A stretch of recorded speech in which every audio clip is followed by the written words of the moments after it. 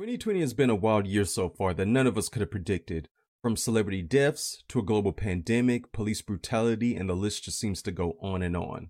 It's basically served everything in a silver platter right in front of us and said, here you go, bon appetit. On today's episode of the Disconnect podcast, I sit down to discuss the DMCA apocalypse that has taken Twitch by storm, the hits that Google Stadia just seems to keep on taking, and my brief thoughts on the importance on why Black content creators need to be included in the discussion when it comes to sponsorships and opportunities in the gaming industry. I also sit down for a one-on-one interview with Twitch partner and voice actor Data Dave to discuss his successes, his inspirations, and his life lessons. All that and more on today's episode of the Disconnect podcast. Roll the music.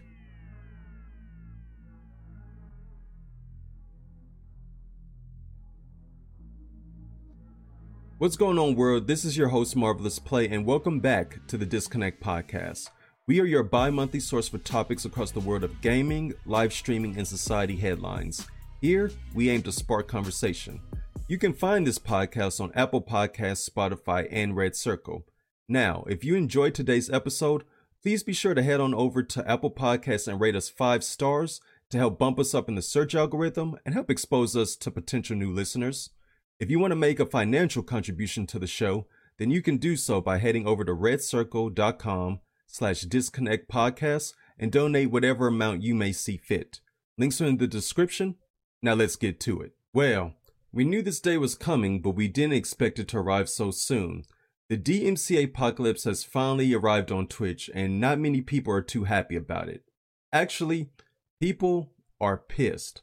Rightfully so, since Twitch as a platform has not been and is still not ready to deal with an issue of this magnitude, given the lack of removal tools for these flagged individual clips.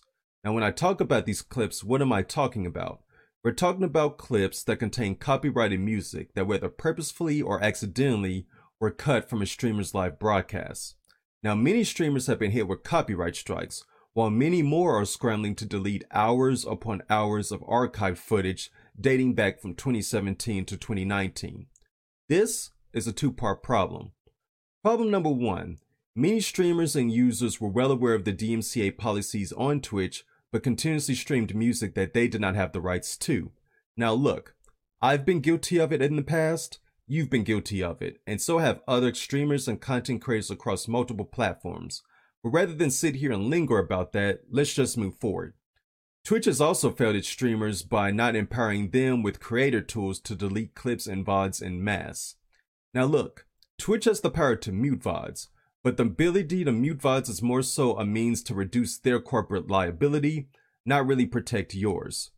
We can also throw a third party into this equation, which we probably should. Let's talk about the antiquated copyright laws that both protect and limit the mediums by which we can share and enjoy our music.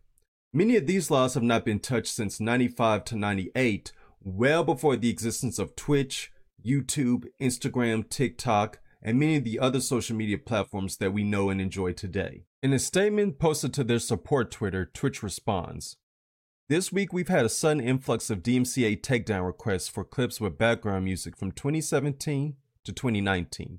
If you're unsure about rights to audio in past streams, we advise removing those clips. We know many of you have large archives and we're working to make this easier. This is the first time we have received mass DMCA claims against clips. We understand this has been stressful for affected creators and are working on solutions, including examining how we can give you more control over your clips." Once again reinforcing that they have no current tools in place. This is a strange time to be on Twitch, given the fact that we are sure to hear a lot less music from streamers unless that music is copyright and royalty free. However, this is not a brand new concept for vloggers, content creators, personalities, and streamers that have been dealing with this for years on YouTube. As of me recording this podcast, I don't believe there's a single Twitch streamer that has received all 3 channel strikes against their channel to be permanently banned off of the platform. However, there are many more who have received their very first copyright strike. A scary concept when you consider many full-time streamers and even aspiring full-time streamers utilize Twitch as a significant source of their income. Now, what this means for their brands and their livelihoods going forward, no one knows. Only time will tell. Google Stadia just keeps taking hits, and I'm not sure how much longer they can hold out. While Sony and Microsoft are both prepping their next-gen console releases, and Microsoft with its own xCloud gaming service, the news about Stadia just keeps pouring in and not in the best of light. It's only been 6 months since launch and things are looking pretty grim for the Google-backed cloud gaming service. Many developers are choosing to walk away from the platform, while many more do not consider it a priority to develop for it all. This is just another blow for the thousands of consumers who were promised a premier cloud gaming experience where downloads don't exist, 4K resolution with 60 frames per second, and no additional local hardware to run and play their favorite games. Now, while this all sounds good in theory, many Stadia users have been vocal about the lackluster features and underwhelming results. The biggest hit to date? The most anticipated game of the year and easily my most anticipated game, period. Cyberpunk 2077 will not arrive to Stadia users on launch alongside its PC and console counterparts on September 17th. It only gets worse as they have not locked down a launch date but have rather given it a by the end of the year blanket statement.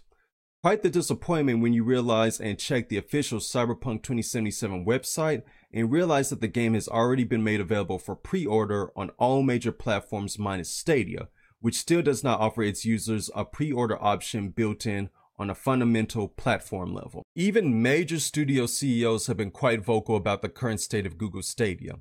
In a recent interview, Strauss Zelnick, the CEO of Take-Two Interactive, the parent company that owns Rockstar and 2K Games, stated his thoughts about Google Stadia quite frankly. The launch of Stadia has been slow. I think there was some overpromising on what the technology could deliver and some consumer disappointment as a result. Ouch. To add insult to injury, Cyberpunk 2077 will be made available to launch on another cloud streaming service, Nvidia's GeForce Now. GeForce Now members will be able to purchase their copy of Cyberpunk through Steam and have the game made available to play when it releases to the general public. Now, with a lackluster roster of games and very few same-day releases as its PC and console counterparts, one has to wonder what plans Google has up its sleeves to keep Google Stadia relevant in the conversation of cloud gaming services going forward into the future. For today's final podcast topic, I want to express my concerns on something that's been heavily on my mind. In order to do this clearly and effectively, I took to Google Docs and organized my thoughts and feelings. So if you see me reading over quite a bit, it is what it is. It's my best attempt at staying organized. So, without further ado, let me step on my soapbox and my beliefs and present to you what I have. Today, I want to briefly discuss a topic that is heavy on my mind and needs to be addressed. The clear lack of diversity when it comes to game sponsorships and opportunities. More specifically, the sponsorships and opportunities in regards to Black content creators. Black content creators have been here. We have been putting in the work and we've been dope. We have just not been represented in the best light possible when it comes time for our just dues. So I decided to conduct a brief search on the internet. To no surprise, there are few companies that are actively paired with Black content creators in this streaming space. Even those that are paired with Black content creators rarely put them in the forefront for media opportunities and presence. This troubles me quite a bit. There are many of our finest that have the ability to move products by the boatload while also providing teachable moments for the next generation of content creators.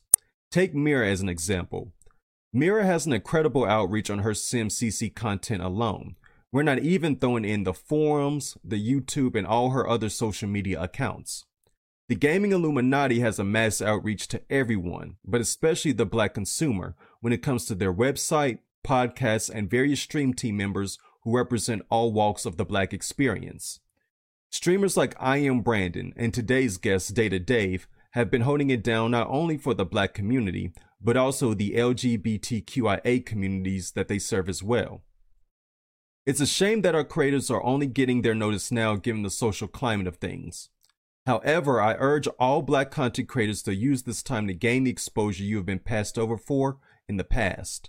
Not by cheap tricks, not by unethical tactics or backstabbing your fellow peers, but by doing what we have always done, being excellent, producing content, and being dope, plain and simple. There is beauty in a more diverse platform. Consumers will soon realize they were craving multiple points of view and walks of life, even if it didn't look like theirs. That's when you realize that although we have differences, we have similarities as well. Similarities and stories that can reach the hearts and minds of many and not just a select few.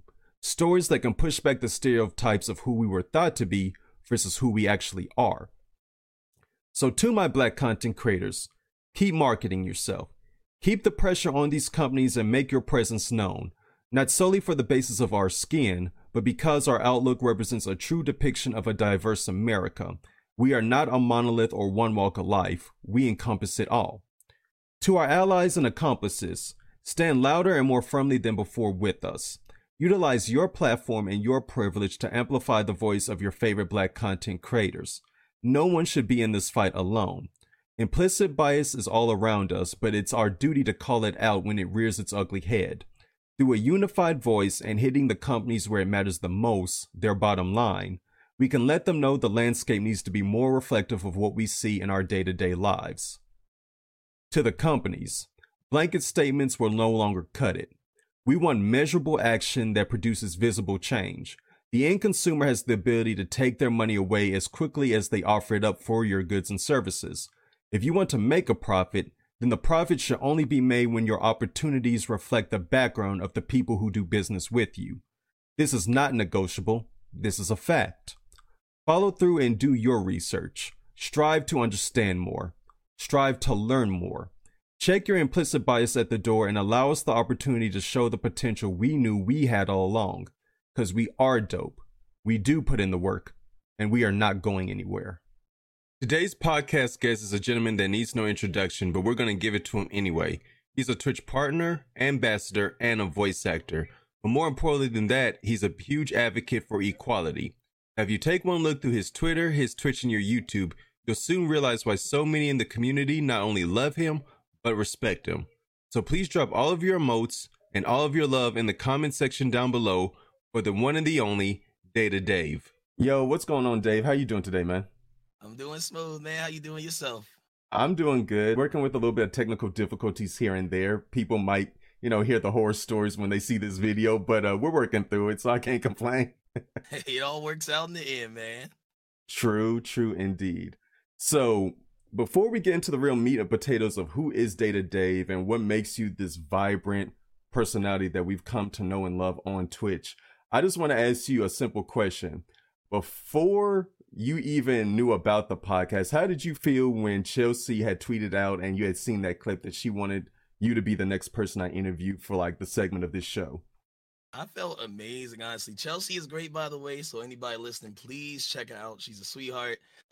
She said a lot of good things about me, and I was like, wow, I'm humbled. Like, the words, she was extremely kind. I actually went back and watched the entire episode and listened, and I was just like, wow, you saying all these things? I'm pretty all right, but she's great. Definitely check her out, and I really appreciated it. Yeah, she is a sweetheart, and she got just very personal about her experiences, especially the moment she was talking about going to college, the roadside incident. I think we all could relate to that just because we know what it means to kind of like push yourself and want to do better, underlying motivation, but not at the risk of like harming yourself, bringing that sadness down upon your loved ones. I'm not gonna lie, I started to drop some man tears on that one because that hit home hard. Hey, I feel it, man. I do feel it indeed. For those of you who are watching, if you don't know what we're talking about, I do encourage y'all to go back and watch episode 2 of the podcast and that interview with Chelsea and just kind of bring yourself up to speed.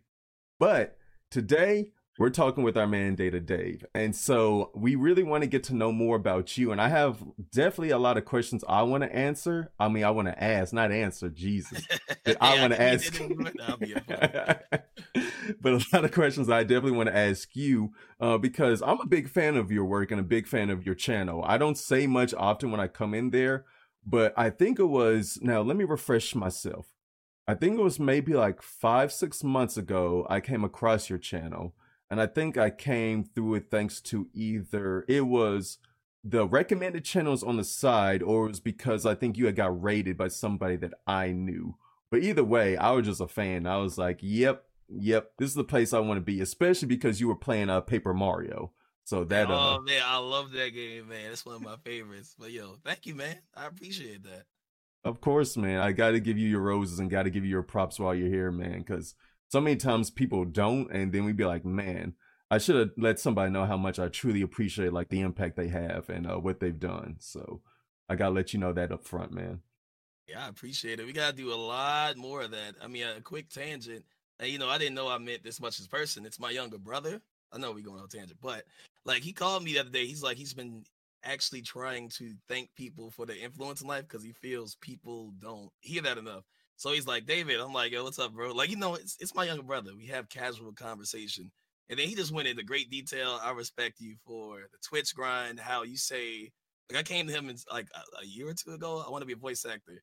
Then seeing some of those things come into fruition, just like you just dove right into it, did research, and just he said just for being an overall good brother, like even if we argue, you're always the first to say, all right, let's just calm down, talk it out. So that meant a lot, and I'm just like, I don't think that in that type of relationship often. So definitely Mm-hmm. do that. Put that into practice, everybody.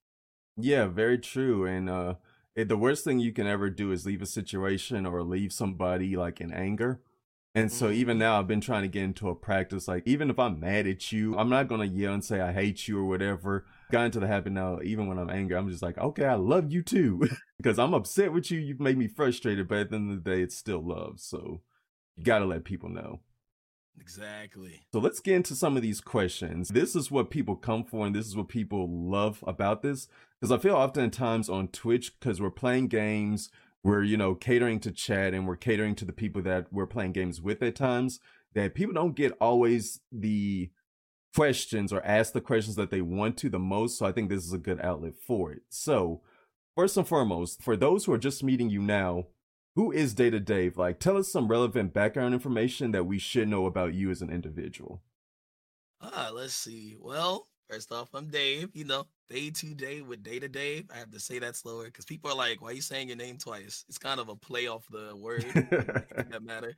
Um, I mean, I just kind of like playing what I enjoy at the moment. Like, quite oftentimes you'll see me on Pokemon because, like, I don't know if anybody plays games like this, but I love video games to where you can find rare things. It's like, you got Mm-hmm. like a point 0.5 out of 0.5% chance of finding this.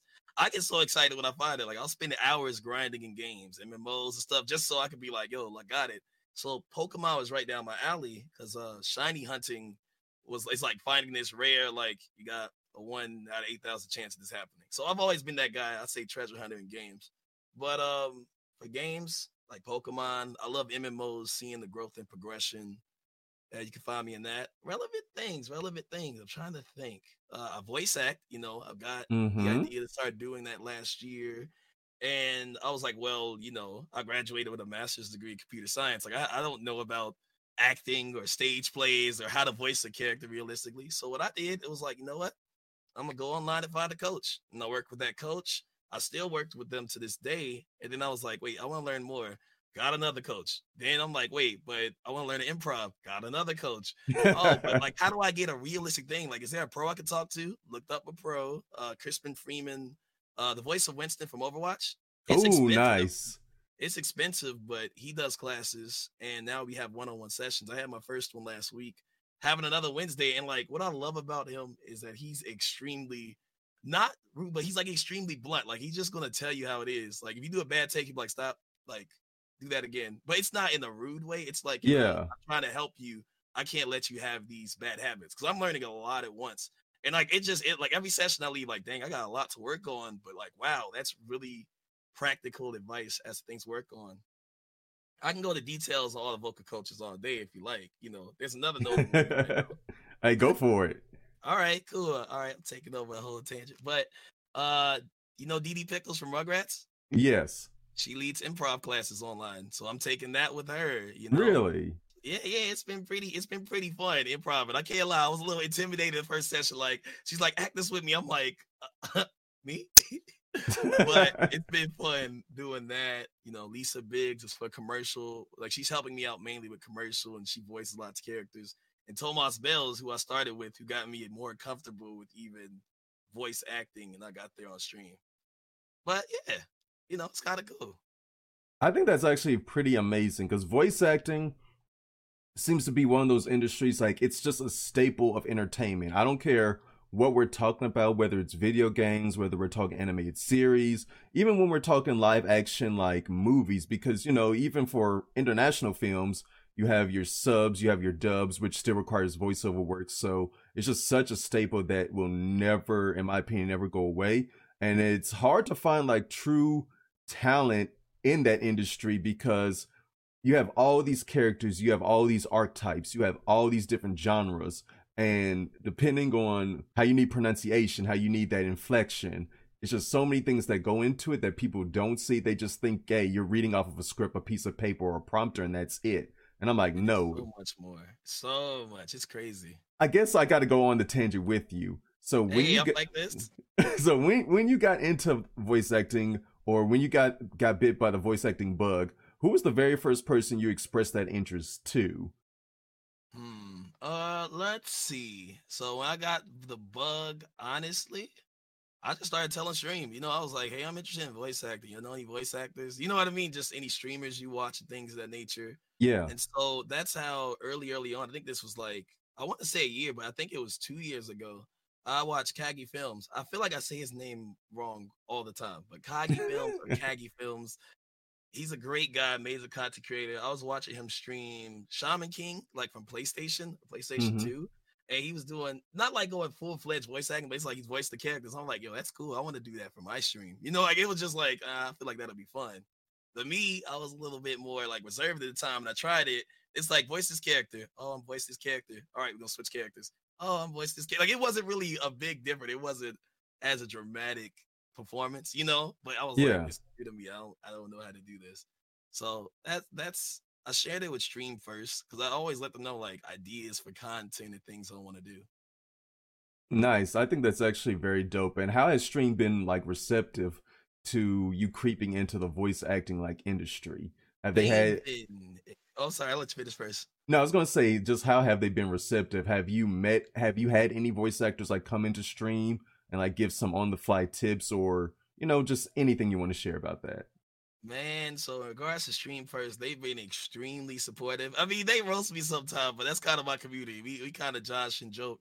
But like, I have a section in Discord called voice acting because as I learn things, I want other people to be able to learn how to get in the industry, or learn what I know or share that information. Like anything I learn, I want to give it to them. So what I do in that section almost every day or every time I audition, if I'm able to, I put that audition in there and I'm like, you can just tell me if you liked it, what you like, what you didn't like be critical.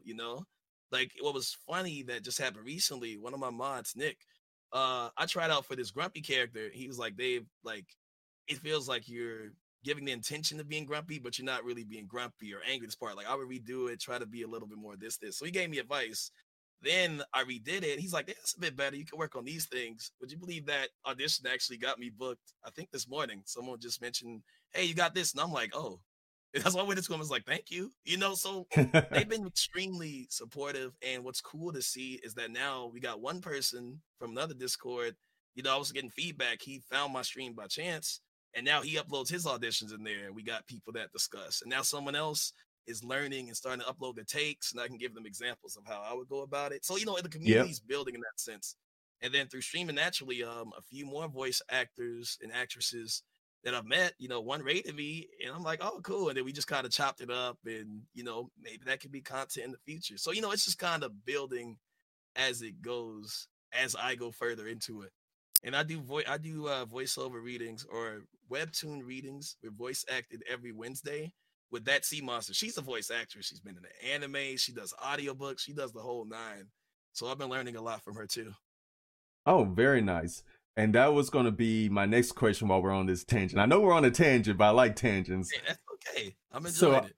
I was also going to ask you, when it comes to voice acting, if there was one particular genre, what would you want to get into, like primarily? Would you want to focus on Ooh. video gaming? Would you want to do anime? Or would you want to be the jack of all trades?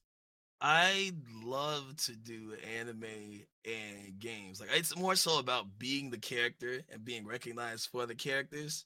You know what I mean? Like I want to be in that type of role to be like, oh, I could play this hero, I could play this villain. Like just the fun in doing that. So just as long as I can play some things, preferably those two areas. We're going to come back to that for sure because I got way more questions to ask in regards to that. Naturally, I found you on Twitch, and Twitch is kind of looked at as like the premier landscape for like live streaming gaming. I mean, there's so much many more things that you can do on Twitch now besides gaming. Of course, we've got like streaming. I mean, we've got in real life, we got just chatting, we got painting, like we got people who do woodwork. metal crafting. Like, it just boggles my mind what all is available on Twitch now. But in terms of like the gaming aspect, who and what got you started in the world of gaming? And do you remember how old you were at the time? I remember being extremely young. I had two answers. It's kind of funny, but from my earliest memory, what I can remember is playing a Sega Genesis with my auntie. Like we all Mm-hmm. lived in the same house. You know, like I had my two aunts, mom, grandpa, grandma. Like we all were in the same place in Chicago, and like she had Toe Jam and Earl, and it was a two-player game. It's her Sega Genesis. It's not mine. But I just remember like how many days we were playing it. I kept dying, she kept dying, and then we beat the game. And after we beat the game, she actually gave me that Sega Genesis. You know what I mean? It gave me so Nice. that was like my first real world system. But ironically, the next game I got after that, you know, it was Pokemon Red, and that started my love for Pokemon and the games of that nature. So that's like my earliest memory of it. But who started me like and introduced me to gaming? I don't remember what game. I just remember being super young. Is my dad. Like my dad worked and built computers and worked in IT and such. And like you know, since I was young and always bothered him with like stuff, he showed me how to build a computer, how to play the CD-ROM. So I'm like 3, 4 years old, like CD.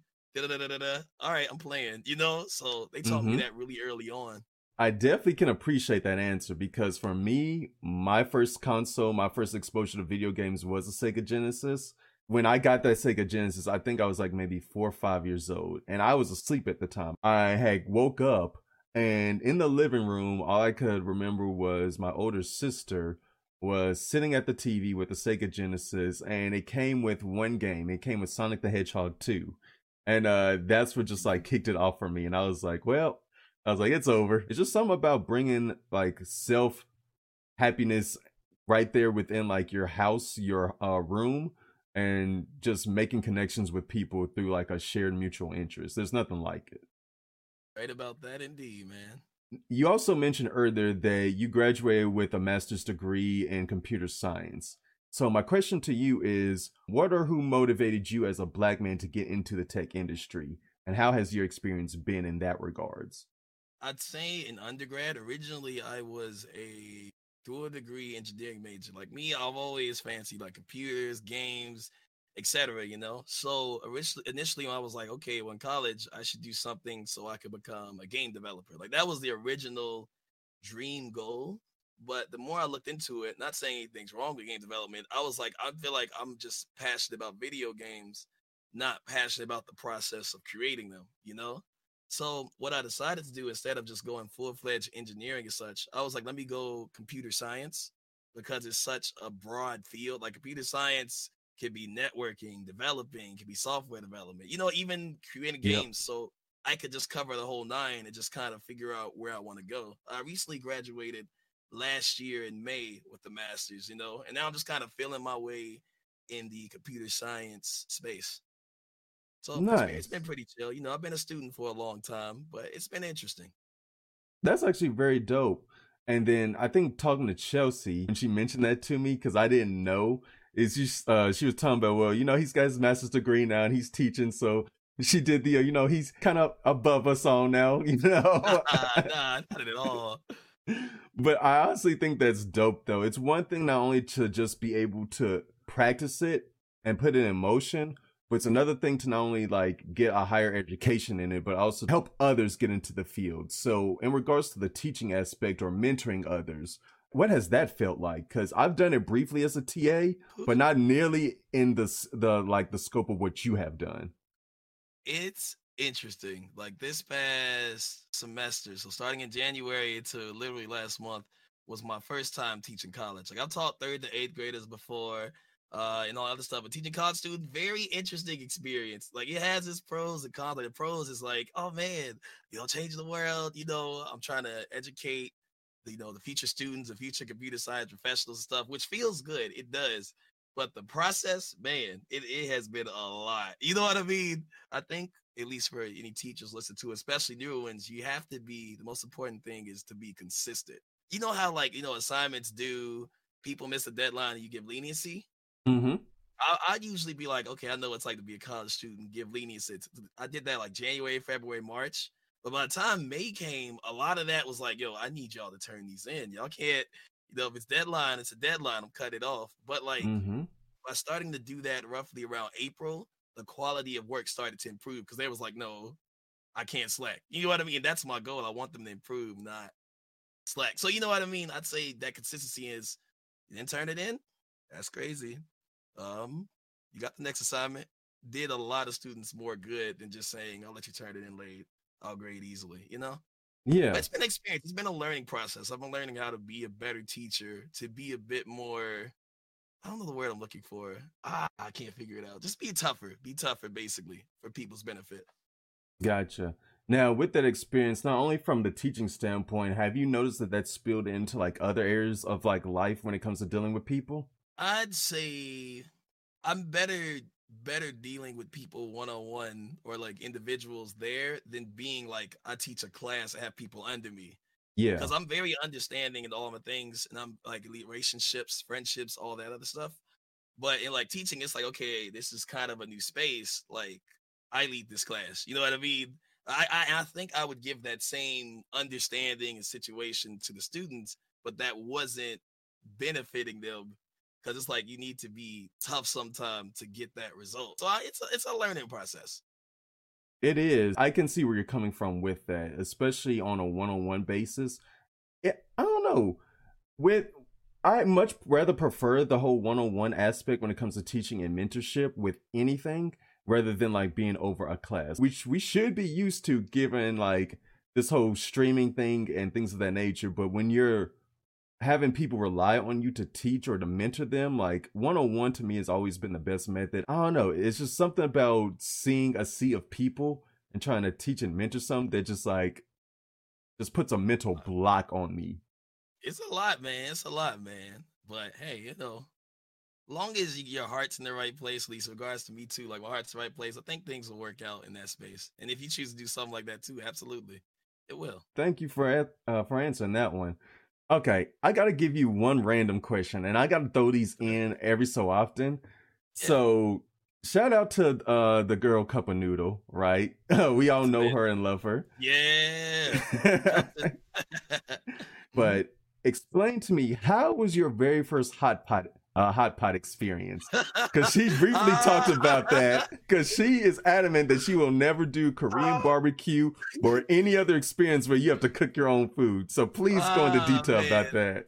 All right, I'm not the best chef. Oh man, Cup, you are amazing, by the way. You are amazing. That experience, there's a lot that night. I'll give you the short version of it, but basically I had no idea what hot pot is. They've had hot pot and stuff before. Like, you gotta put the noodles in the soup, and then with the soup, you gotta pull it out and stuff. So I forgot the name of it, like what we had. But basically, they ordered 3, and I ordered one of them, and just one of them was not that good at all. Like, I think we called it like soup water, like it tastes like water. But you were roasted it and stuff too. And I'm like, it's funny to me. And then I'm confused. I'm like, how long do I put this in there? I put it in there too short of a time, or I put it a long time. So Cup literally is like, all right, Dave, let me just grab like a marker and pen, just do. So she's cooking my food. I'm feeling bad. I'm like, I don't know. I'm new to this. I don't know what's going on, but she helped me out with that. And it was an experience. I'm not crazy over hot pot now, but that was really kind of her. I'm sitting next to her like, I don't know what I'm doing here. Maybe I should order something else. But it was a fun time. I always remember that one. But it was an experience. I have to bring that up because that was hilarious when she brought that up to me, and just hearing your description of it just like aligns exactly with what she was like telling me. She said you were there, she was there. I think J-Rock was there. Britt was there, and Lodi. the way, yep. The experience, like she always wanted to try it, but she's like, now I will never look at hot pot the exact same way because I cannot cook my own food. She's like, if I can't have it prepared, if I'm paying for it, and if it doesn't come out prepared, I don't want it anymore. She said, I think the only person whose food came out right was like J-Rock because he had previous experience. She said Britt tried to cook her own barbecue. That didn't work. Like, she burnt the food. Don't tell Britt we said that. But it was an experience. I was like, I don't know what's going on. I'm here. The appetizers are great. But, yeah. So with that being said, if this quarantine ever lifts, and I don't know how I feel about TwitchCon. I don't think we're going to get a TwitchCon this year. I highly doubt it, because they would have been sending out emails and stuff about hotels and everything by now. But in hopes of next year, if the opportunity arises again, Would you give it a second shot? Nope. But if you all go, I'll go. It's like I'll just know if I do go, it's probably because of the people. I'll go if the people want to go hang out. But if you ever like name a place, I'm like, do they cook the food? Yeah, let's go there. I'm open. I just, it would just be at the bottom of my list for preferred places. Let me ask you this question, and we're kind of going back on tangent because we went off tangent, but off tangent questions are the best. Like it really gives you a lot more ability to get to know the person on the other side. But let me ask you this. We talked about being in the tech industry, being in the streaming industry, mentoring others, having your own content, and everything that comes along with it, right? Mhm. What, in your eyes, is the importance of more minority representation in tech and in streaming? So regarding, and if I miss any question, do let me know just to, rephrase it. But like regards that, it's really important to diversify the tech industry without giving schools away. My undergraduate was done at a HBCU. So, Mm-hmm. it was very cool and surreal to have that many computer science, black people around and like other minorities. You know what I mean? It was really good to see and refreshing because it's like, hey, we're all just trying to go in this industry. And they kept letting us know, like, once you go from here, this is just not how the tech industry really is, Yeah. when I went to grad school, went to a PWI, for those that don't know, predominantly white institution. It was a great grad school. Stuff was higher quality. It was great, but like I oftentimes be like the 1, 2, or 3 black people in the room. And what was ironic is that the HBCU that I came from, most of us that were there that were black, we all came from that same HBCU, just because they had kind of a pipeline. You know what I mean? So it really wasn't. It's we were the diversity because of that pipeline, and it just wasn't many of us. For those who are interested in it, just know that it's possible. Like I've seen this continually through my like literal career, my current job, other places. Like if you speak to people, not saying people that aren't minorities won't help you, but the people that have really pushed me to get in the positions I'm in, they were minorities and they just knew that importance. Like me, like with literally anything I know that you think I know or might have an idea about, just ask and like I'll just give you all the info I got, and if I know someone you can go to that person. Basically, it's important to diversify the space and definitely ask people who are in those places that may be able to help. Hopefully hit all the questions. Yes, you definitely hit the question 100% on the mark. I feel a lot of people, especially when it comes to the industry of tech, like just have that imposter syndrome or like shame that they don't know everything right out the gate. I tell people ask questions because you don't know everything. Like to this day, I still have to Google like the most basic things because there's literally just so much like that goes into it.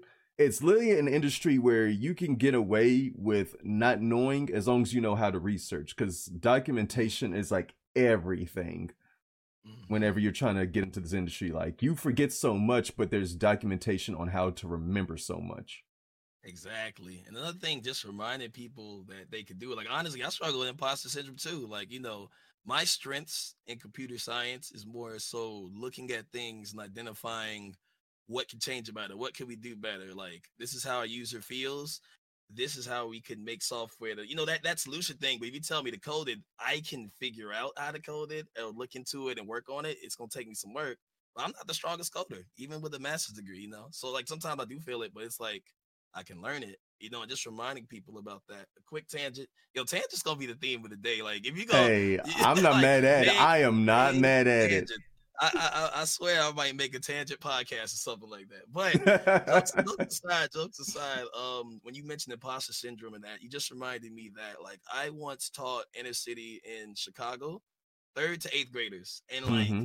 that was so apparent because I was the first time that I recall, to my knowledge, at the summer camp they were having computer science program a part of it. I'm just teaching them basic Python, but a lot of those classes, like even though I was trying to teach them the basics, most of them was like, yo, I can't do this. I'm like, no, you can. You gotta try. And like, I spent a lot of those classes just reminding people that they're capable. They can do school. Even if you don't major in it, you can figure it out. Or if you say you're better at history, still if you work, you can get it. So it's just really, really important to help people through imposter syndrome. And a lot of people that deal with it, I think most of all of us deal with it.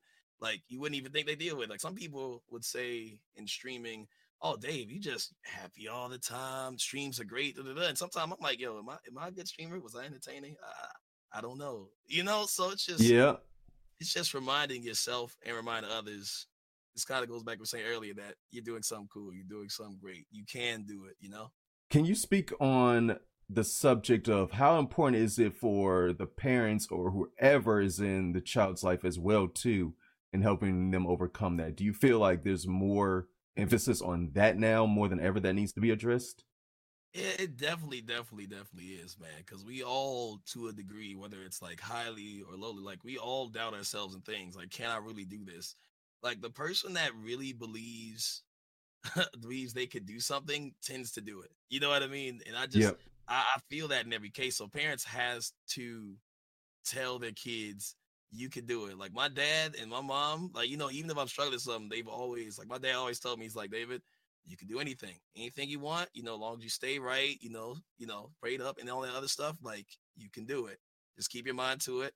If you're feeling down, remind yourself you can do it. Then when you feel better, keep going. So, that's instilled in me. And not to toot my own horn, anything I tell people I'm interested in doing, I just gas myself up a little bit, and I just go do it. I try it. Like worst case is like, okay, it doesn't work out, or I'm not as Yep. interested in it. But as long as I go do it, the results turn out whether they're high or low. Like that's how I got into making skits. Like before I made my first skit, I'm like, yo, I'm not really funny. Then I was like, you know what? I'm just gonna make it, launch it. We'll see where it goes. And then it was about a Logitech mouse. I did a skit for, and Logitech loved it. Like I went to the convention, they were doing some of the poses I was doing in the video, and I was like, I made this video, almost deleted it because I was like, this is dumb. And then like it's funny if people come up to me saying, "Hey, I saw your skit," and I'm like, "Wow!" Like I was telling me this is lame. Like this isn't going to work out. I'm not funny.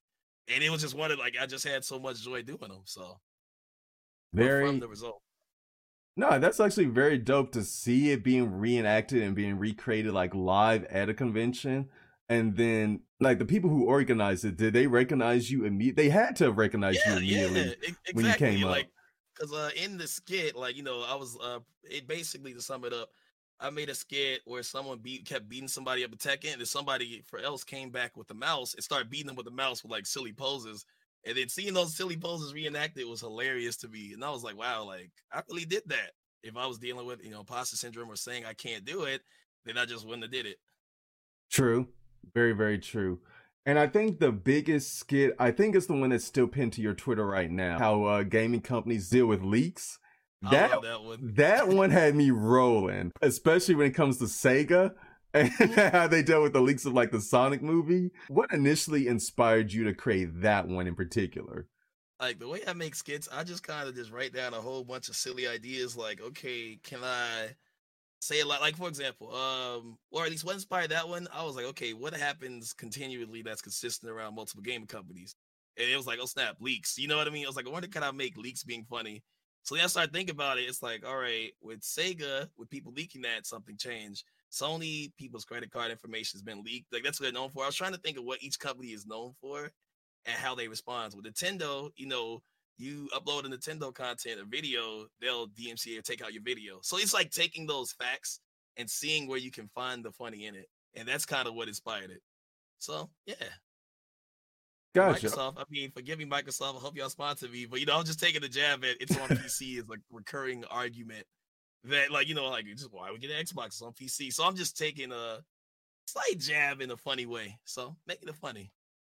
I respect it, and I think it's definitely well needed. Because sometimes with those skits, and sometimes with seeing that, like it just hones in on the reality of the situation. Even looking at something like the Sonic movie, after enough people saw the leaks, enough people complained. Look what we got. We got a better looking Sonic. So that really goes to speak like the power that the end consumer has when it comes to like changing things that we don't like or don't disagree with, whether we highlight it through like comedy, whether we are serious about it, whether we have online articles. Just it's amazing what the internet will do for you Mm-hmm. sometimes. You right. You right about that. Since you have a love of both gaming and tech, did you ever consider pursuing a career directly in the gaming industry, just specifically?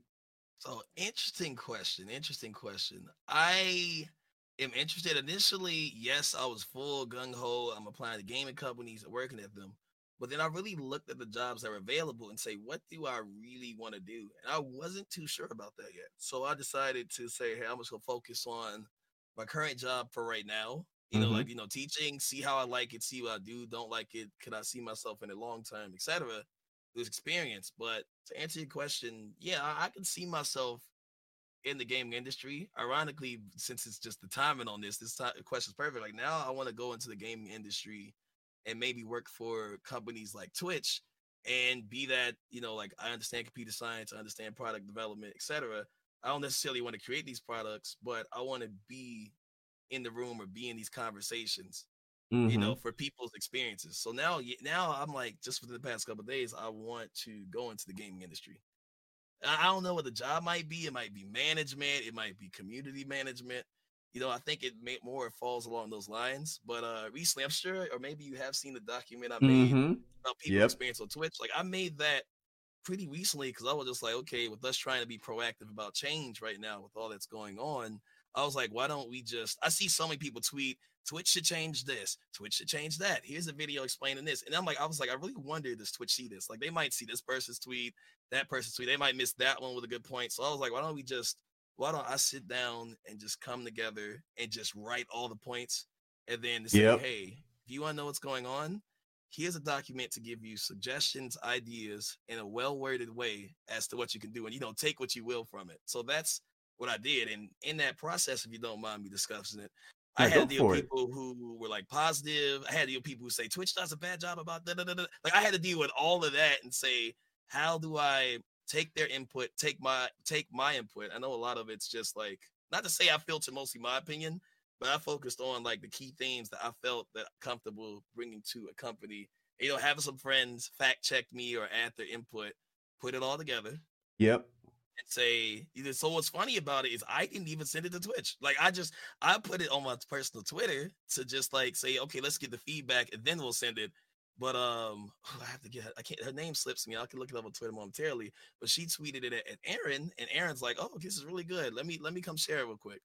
And then I got messed with someone else at Twitch. Hey, I just want you to let you know this has been shared internally. And I'm like, oh wow, like that's cool.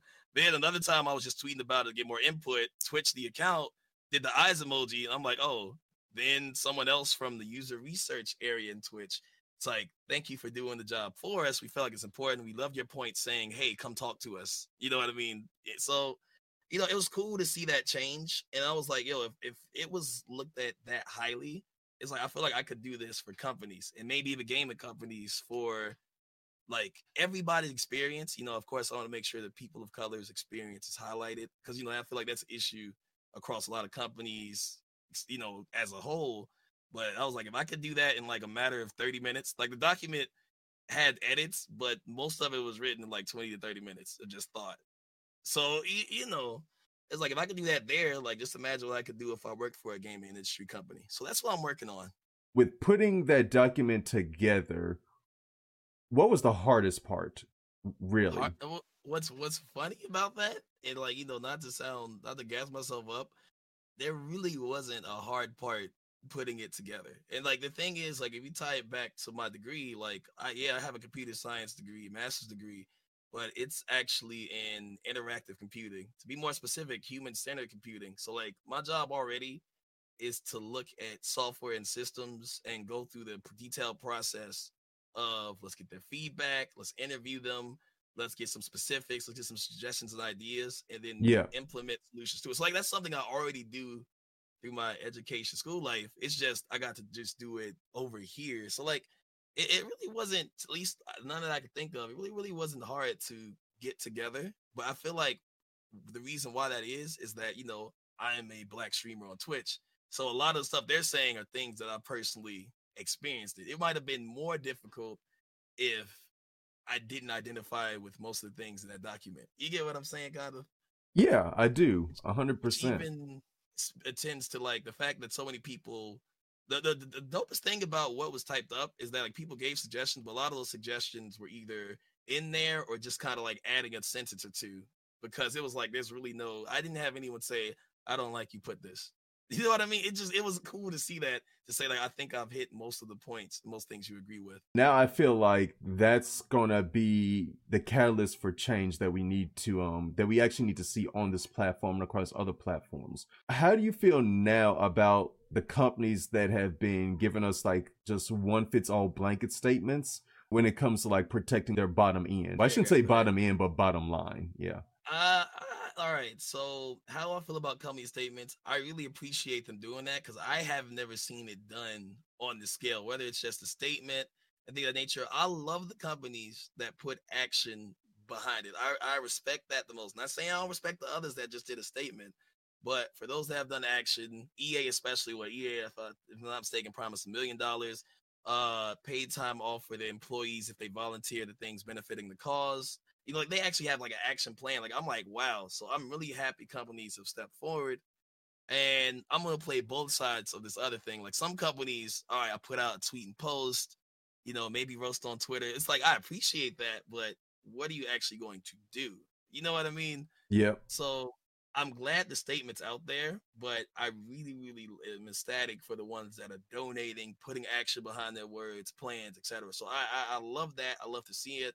Those are blanket statements. I'm not saying that they are like, okay, we're just doing this. Maybe they are, or maybe they have good intentions. I can't identify that. I know some people are roasting some companies for it, but like, long as they're Oh trying yeah. something and do it, like it's like I can't be too mad. But the thing is, I feel like those without action probably like, oh, just without tweet. It's like no, someone should be there saying, hey, we should do something, and other people, even of smaller and larger ones, even individuals like with connections, they've been actually going on Twitter saying, hey, I'll use my example real quick. A lot of voice acting companies, industries now are saying, hey, you know what? We're trying to build up our people of color roster. Like, you're going to see me playing both sides a lot because I can see the sad part to say about that, like just starting with that, is to say, why weren't you trying to build that roster and diversify your portfolio earlier? It shouldn't Yep. take these major events to actually stress the importance of diversifying people of color with all that's going on. Just to let them submit their resumes, submit their reels, like even outside of voice acting, submit their reels or submit their writing, their art. Like I've seen so many companies step up and do that. It's like, why didn't you do that earlier? That should have been important. But on the flip side, every person of color at this time submit. Like, you know what I mean? Like, you may be upset it's happening, but submit because that could be the door opener for whatever job, industry, something you do like that. That could be it. Like the door creaked open a little bit. Take the chance to do it and submit your best work. Send it to a friend. Make sure it's good. You get what I'm saying? Check the email because, like, it's sad that it had to be this way, but you still better do it because it's open. And then hopefully from this, for these companies, hopefully they be like, you know what, it is important to do this more often. Let's keep that same energy. Not only this month, but July, August, September, 2021, 2022. You get what I'm saying? Yep. So it's hard to judge companies' stances, right? Like all of the company stances right now, because it might be something they do for now and forget in a month or 5 months. So I really, really hope that this energy continues for people of color. I'm glad you addressed that question because we see the companies online, especially Twitter, that are getting roasted, and it feels, even when they make a statement, it feels like it's too little, too late, right? There's one company I love. I'm not gonna name no names. I'm just gonna say, look at the headset I'm wearing. I was very disappointed with their call to action initially. And even now, even after they've made a statement, I'm just kind of like, I really expected better of y'all. But then I start to hear the horror stories about content creators being pushed aside for like, sponsorship opportunities, advertisement opportunity. Yeah. And Yeah, I'm like, I know that one. Yes, indeed. But I'm listening. it really just puts it in perspective, like where you put your dollars now. Cause I don't know if you even got to saw the episode back when I interviewed Cup about this, and we talked about like the minority experience, like black experience, dollar for dollar. When it comes to us, if we believe in a product or we believe in something, we back it, which is why we spend more money per capita on every industry known to man. Like our money, like we probably spend twice or three times as much as any other like race when it comes to our goods and services. I told her this and I still stick true to this. Just as soon as we give our money, we're starting to realize that we can take our money back because, Absolutely. you're not doing right by us or you're not doing right by the communities that enjoy what you offer. Like, you may have a dope product or service, but if you're not going to accurately reflect the pain, the struggles, or the opportunities to us, and we're spending money on you, then we can find alternative methods in which to spend that dollar.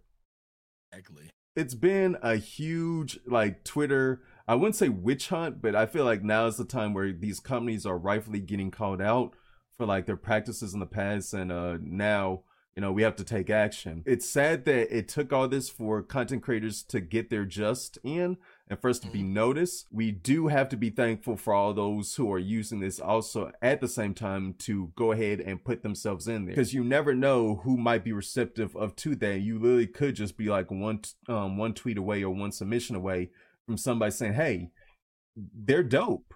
This person is dope. He's dope. She's dope. But we didn't know this, but you didn't know they've been here creating dope content all along because you didn't take the time to research it. Exactly. So I'm glad, man. Like, I really, really push the people. If you see those tweets, please follow up. For voice actors, writers, and I think artists, there's a document spiraling around, and I can share it with you also. I'll send it to you.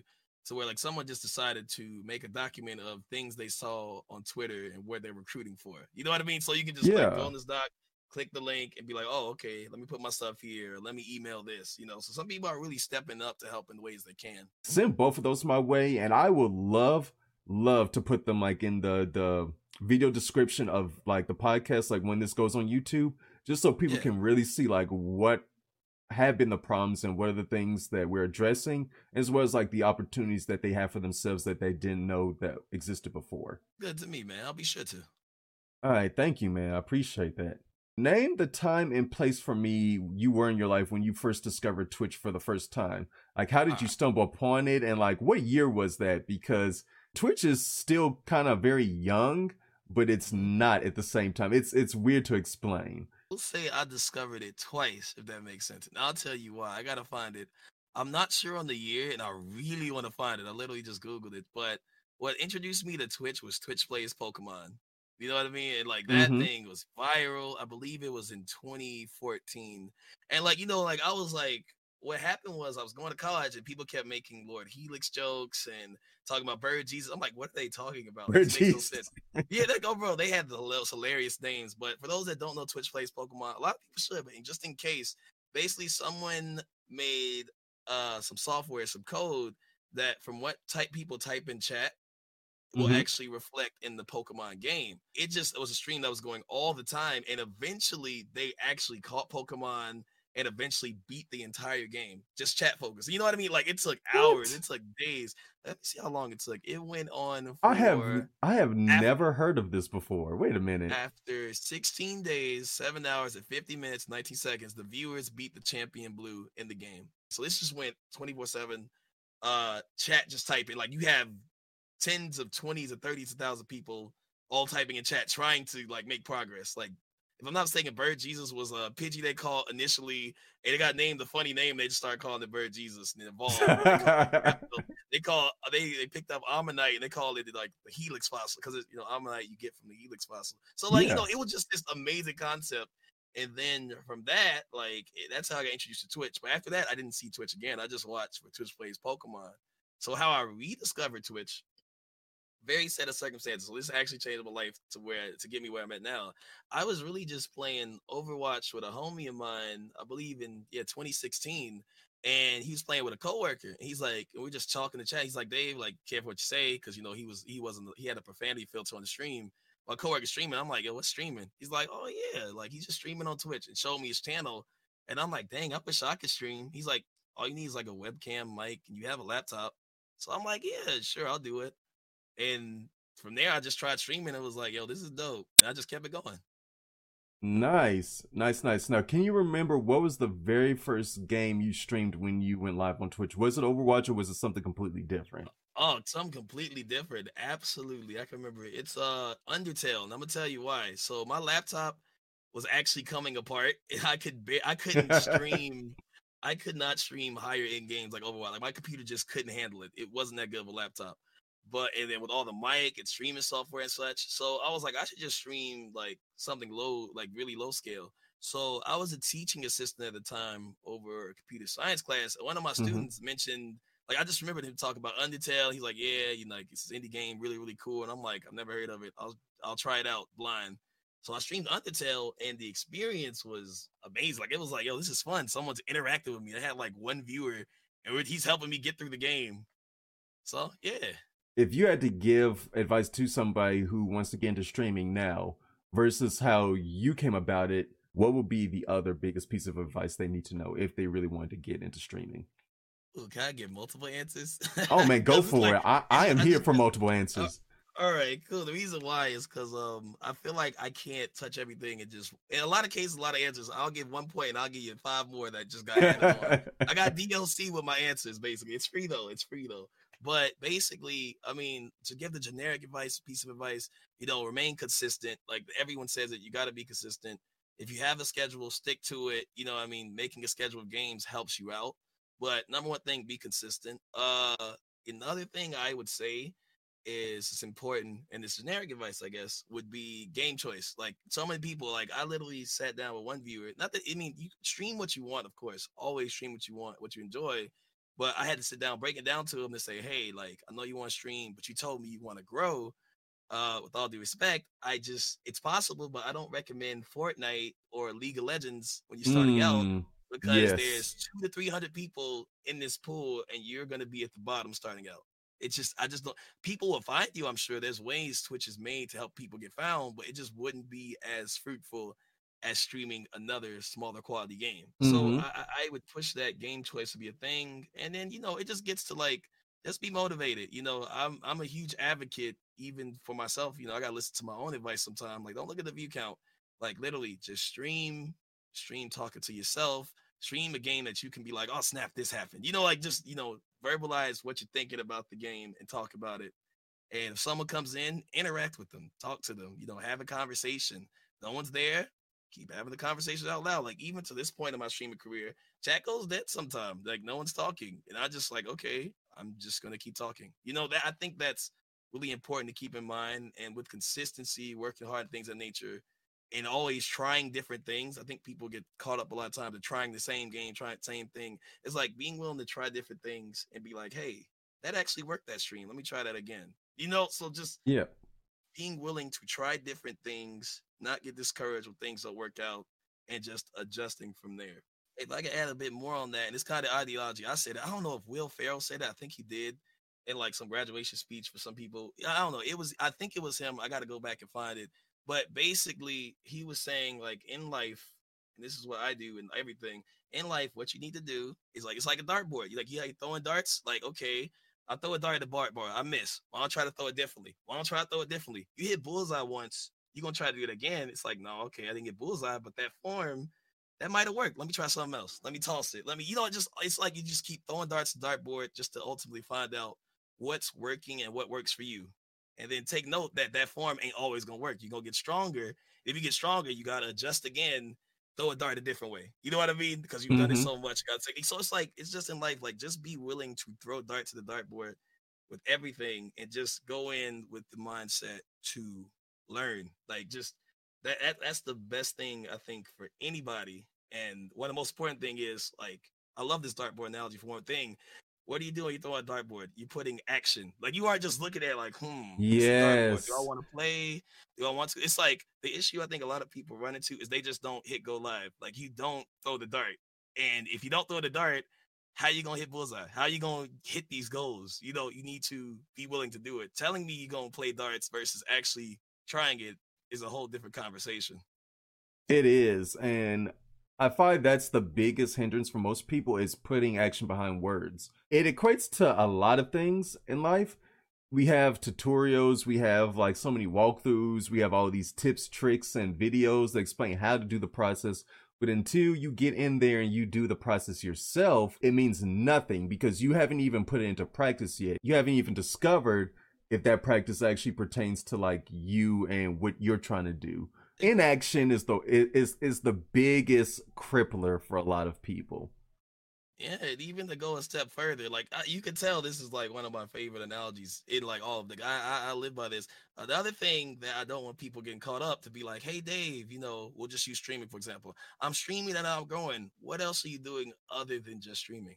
Are you Yes, going please for an touch on analogy? this. It's like, are you going to watch YouTube videos on how people throw darts? Like maybe try their technique. Have you Google search or going on Reddit about like, okay, how do I get my technique better? People are discussing it. Have you looked up articles? Have you listened to podcasts? Have you watched the pros? Have you reached out someone to mentor you? Have you asked somebody that plays darts in the like? There's just so many different avenues with the dartboard analogy, and we'll go to streaming to learn.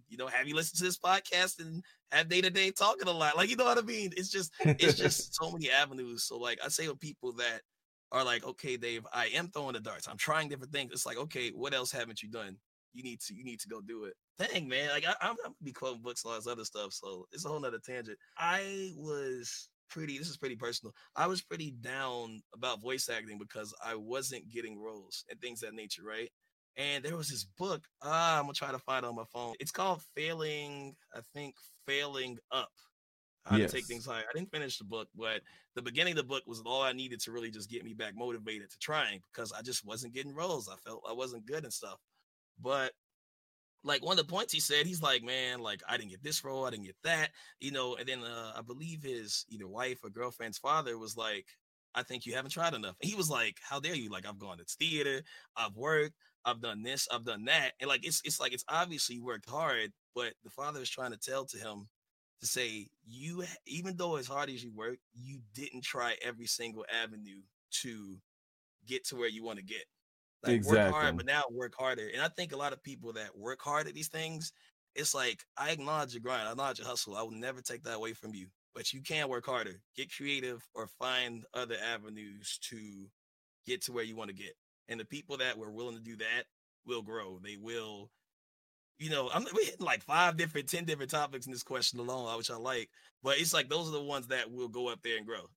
Hmm. So yeah. I've been telling people you have to make content and you have to use other platforms because Twitch knows that, and we're just going to use Twitch as an example, right? Twitch knows there's a problem with discoverability. We don't have a true like algorithm like say a YouTube has, Right. that's built in natively to help you discover people based on like certain parameters or keywords, things of that nature, right? Like Instagram, like YouTube, even Twitter. Even Twitter has a certain level of discoverability, if you master it right. But you're an individual that has content everywhere. You have it on your Twitter, you have it on a little bit on the Instagram, and definitely you have a full blown YouTube. So for those who feel like maybe they're overwhelmed by social media and trying to put out content everywhere, what would be, if you could streamline the process, what would you tell them to zero in on first? And then also why it's just good to have like those multiple Mhm. outlets. So just to make sure I follow the question, I got the second one. The first one, it's Yeah. like, is this for like growing on Twitch? To like, what's the importance of like doing? Well, I'll answer the what's the importance of doing I it. would I'm say, just yeah, saying, the important, yeah, my bad. It's kind of a lengthy question, but it's I would okay, no say, worries. but yeah, I would say, what is the importance of like having discoverability like outside of Twitch to increase like your Twitch presence? I think it's important because you can't have all your eggs in one basket. Like it is possible for someone to just and only stream on Twitch, not have any form of social media. You know what I mean? It's possible. It's unlikely, but I deny possibility. But the thing is, let's say you stream on Twitch. It's like, what if you made a fun? What if you just put memes on Twitter? If people find they're like, oh, they're funny, I'm gonna follow them. Oh, they stream, I'm gonna tune in. That's one more new viewer. The Instagram, you posting up pictures. They could be like, I mean, let's keep it a buck. Some people could be like, oh, they're pretty attractive. Oh, they play video games. Let me go see what they're playing, or Mm-hmm. whatever content they put on Instagram to be like, that was a funny clip. Like using other platforms to streamline it back is how you get people. And if you get people to your Twitch, if that's your overall goal to just focus and grow on Twitch, like you need to find ways to get people there. Like, with Twitch's discoverability the way it is, like, not saying it's fully on them, but I think it's more fully on the creators. But help would be nice, Twitch, but they need to find other ways to get to where they're going to, kind of hitting the other points. But it's useful if you just get one new person or one new eye on your content somewhere else and bring them to where you want to be. And if it ain't for Twitch, if you want to make YouTube videos or you stream, send them over to YouTube. That's another view, and they might check out more of your YouTube videos. Like it goes both ways.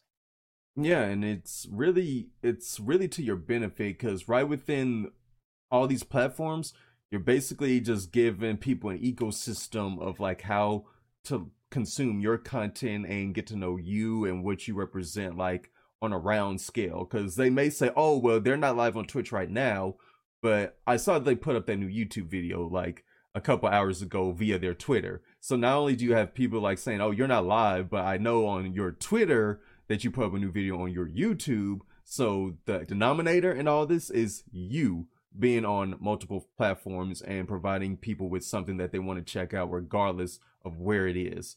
And in all honesty, even for me, like I'm not the best about that for like for my own reasons. It's not like personal hidden, but like you know what I mean. Like for YouTube, like my goals have changed since then in regards to like I'm gonna grow my Twitch, I'm gonna be this big YouTuber and Instagram. Like my goals have changed. Like I want to focus on voice acting, so I am penciling in on that and still growing my Twitch through that.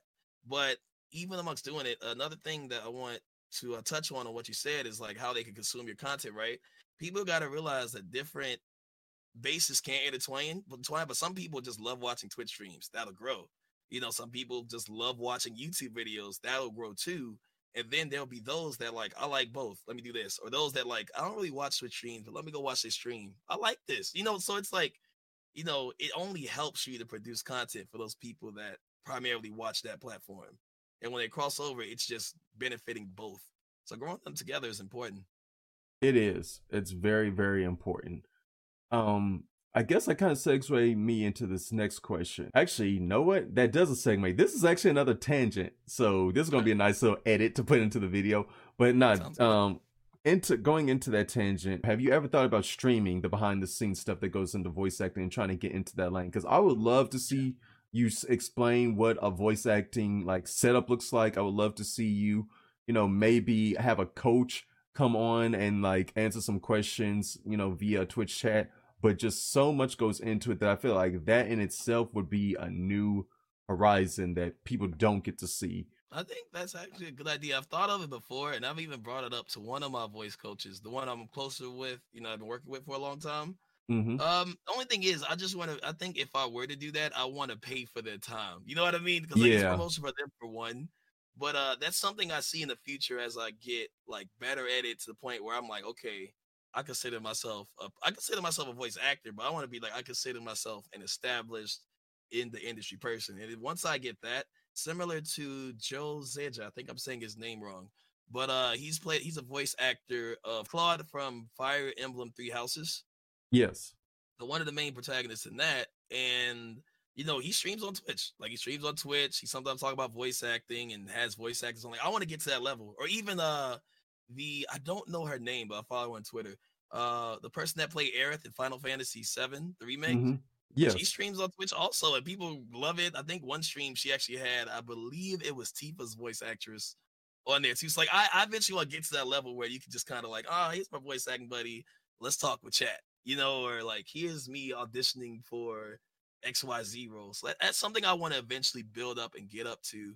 So if I want to stream in gaming, I would want to do those voice acting. Another thing I want to do, and I don't know the exact rules on it, so I don't do it. I know other streamers do it, but some people play anime on Twitch, and like I would love to enjoy anime. Just like let's just watch a series. I've been seeing Sensei CJ watch Hell's Kitchen series with his community, and those have been hilarious. Like I might start trying to do something like that. Story Mode Bay, she started streaming the versus battles.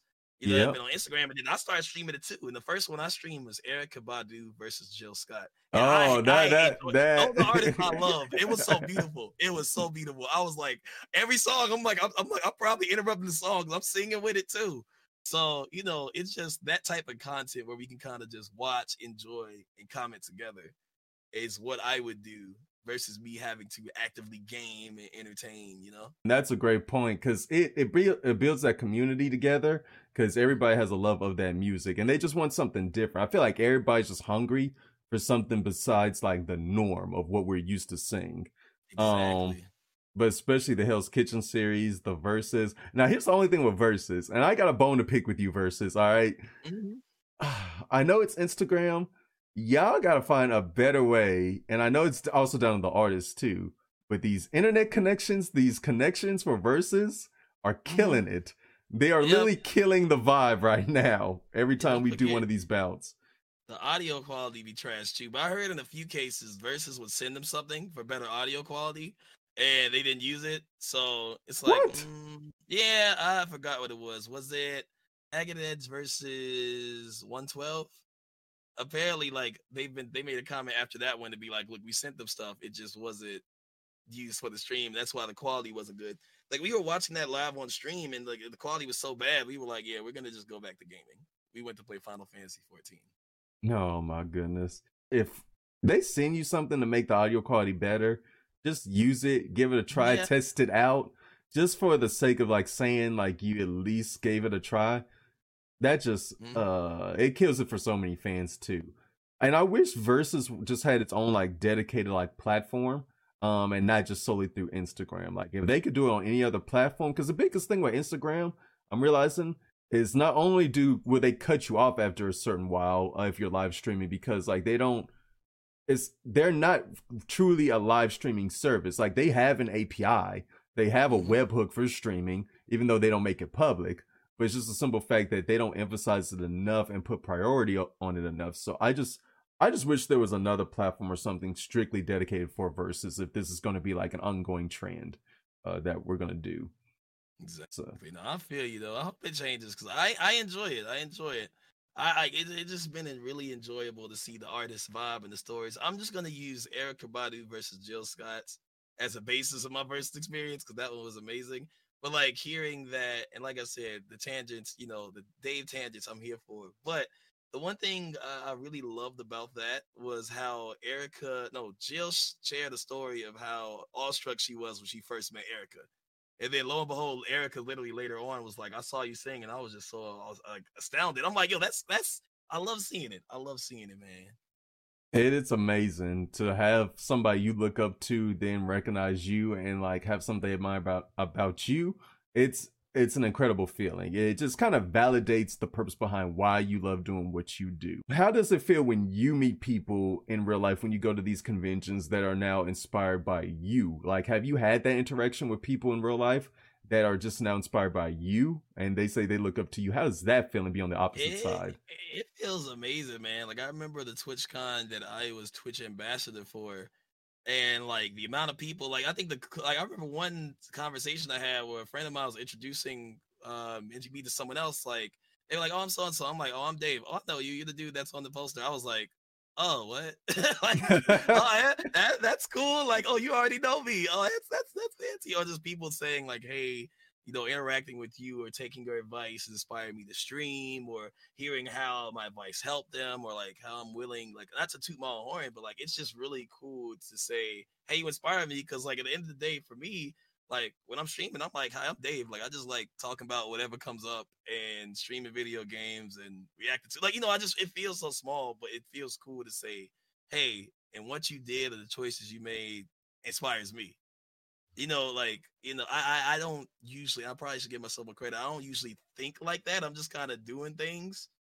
Like I'll relate it back to the document. A friend broke down and said, "Dave," I think in my tweet, I was like, "It's really cool to see a small idea actually get noticed by Twitch." Like that's what I put. And he's like, "Dave," like he said, "You're my homie."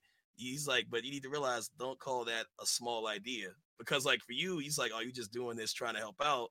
Like for me, the way I take it as you inspire people to speak up and share their experiences and say, "Hey, I can make a change on my own, even though if I don't work for this company." So it feels cool. And like long answer, or for the short answer, it's like it just feels cool to hear that sometimes. I agree with your friend 100%. I don't think it was a small idea by any means, especially if it actually goes and inspires and creates change. And the fact, and I wanted to touch on this earlier, the fact that they had what section was it that you were speaking of? They messaged you and they said, "Hey, thanks for doing the work for us." I was like, now you see, this man has done the work for y'all, which y'all easily could have done like years and years ago. And I know you were Mm-hmm. talking about this last night on stream because I was in there. And you were talking to Chad, and specifically, you were even talking to TBH by it as Mm-hmm. well too. And shout out to TBH as well too. Mm-hmm. But applying for Twitch, and I just have it in my mindset that if they don't see all of this exposure, they don't see this great document of ideas with these underlying problems and these potential solutions, and you put the application in for Twitch, if they don't bring you and in some way, shape, form, or capacity, hopefully full time, because I would love for you to be a full time employee making a full time difference. But if they don't bring you in some shape, form, or capacity, I just don't know what to say. It would just be foolish to me, to be honest with you. Well, thank you for that, man. Like I said, I'll try my luck and shoot my shot, getting my resume and cover letters together. So we'll see where it goes. But I feel that even if I wouldn't be heartbroken if I wouldn't get it, it's just like I'm gonna just shoot my shot, see if it's a deal I like, if I get it, and I might go. But if I don't, like, just being able to make a change from what I currently do and what the things I'm focusing on is still cool to me. At least I hope. We'll say this to make my voice heard. Now, what we hope for is actual change and better things. You know what I mean? Yes, that's exactly what we hope for. But it feels good to just be able to say, hey, I did something, and you all as a company are going to, in my opinion, seriously consider things we're talking about. Like, I mean, in the real world, they probably ain't taking and implementing every single idea in it. But if those ideas lead to something they try to do, that's cool with me. Like, keep trying, keep going. I hope it helps.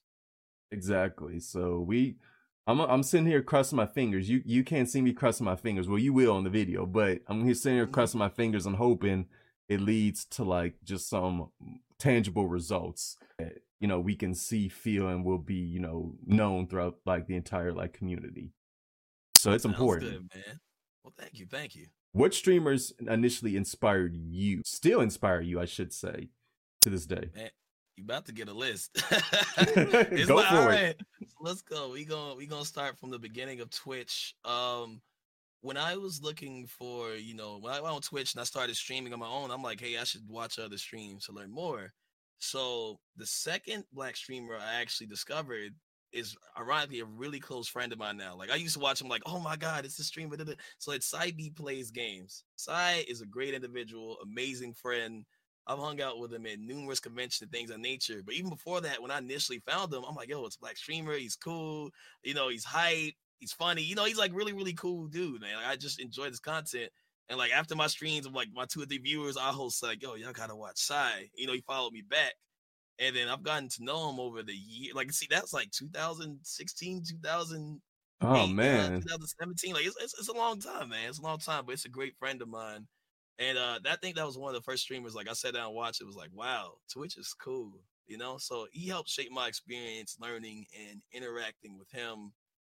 Amazing content creator, man, and great friend, man. He put me on Yeezys. I got my first pair of Yeezys through him. Like, man, he did that for my birthday because like he was telling me how much he likes sneakers. And me, I'm one of those people. I just wear like my same comfortable pair. You know what I mean? Mm-hmm. He's like, nah, you got to get these. And he got them on my birthday. I'm like, that was exceedingly kind of me to do. You know what I mean? So real cool friend. But he really inspired me, and I learned a lot from watching him that I still apply today.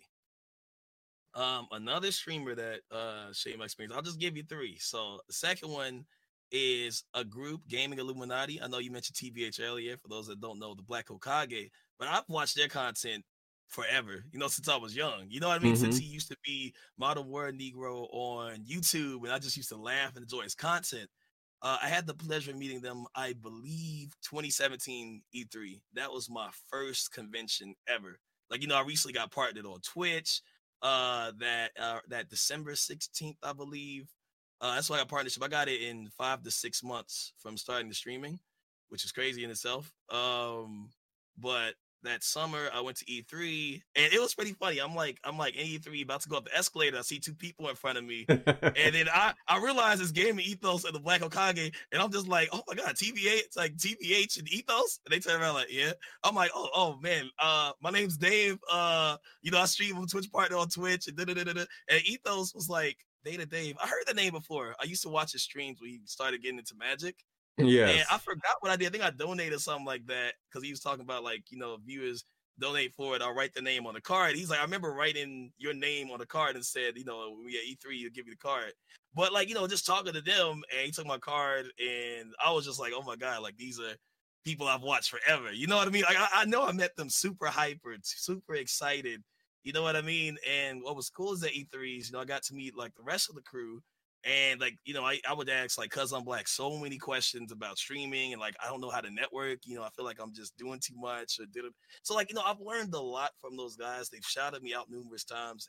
And at this point, like they're all good friends of mine. Like they're a great group of guys. You saw TBH in chat last night and we were talking about some things. So they really shaped and helped my experience on Twitch. And another one, I don't think I've actually shared the story before, but I am Brandon. So Okay. he was the first LGBT black male I've watched on Twitch. I discovered him really early on. I was like, wow. At the time, I mean, for those that don't know, gay, bi, whatever.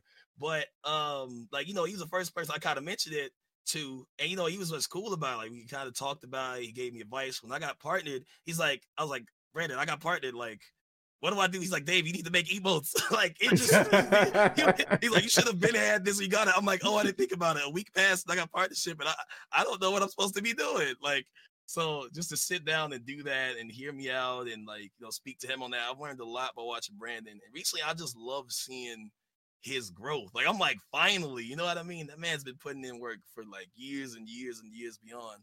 So, seeing his growth really inspires me to work harder, to be more bold. I'd say from him, I've learned a lot about being more vocal in the LGBTQIA space. You know what I mean? To say, hey, Yes. Like I'm this, and if y'all vibe with it, cool, come through. If you are, like, sure, you can share your experience about people you talk to in chat. You know what I mean? Like, making sure that it's really a safe space to say sometimes it's good to have somebody's space you can go in and be like, I can identify the same with them. Like I'm the same orientation. I understand the struggle, the joke. But another reason why it's important to do that is to say people that aren't like, it's like, yo, that's Dave. Like, you know what I mean? Like, who cares? Like orientation, whatever. Like just being able to give that space and show people, especially like friends, like, they didn't know initially. And when they knew, they was like, oh, okay, cool. Like I didn't know. Or just learning to say, hey, doesn't matter about orientation. Like he's still a cool guy. It's still Dave, So like, Exactly. just being that, I've learned a lot by watching Brandon and seeing him just be himself to do the same through my streams and personal life.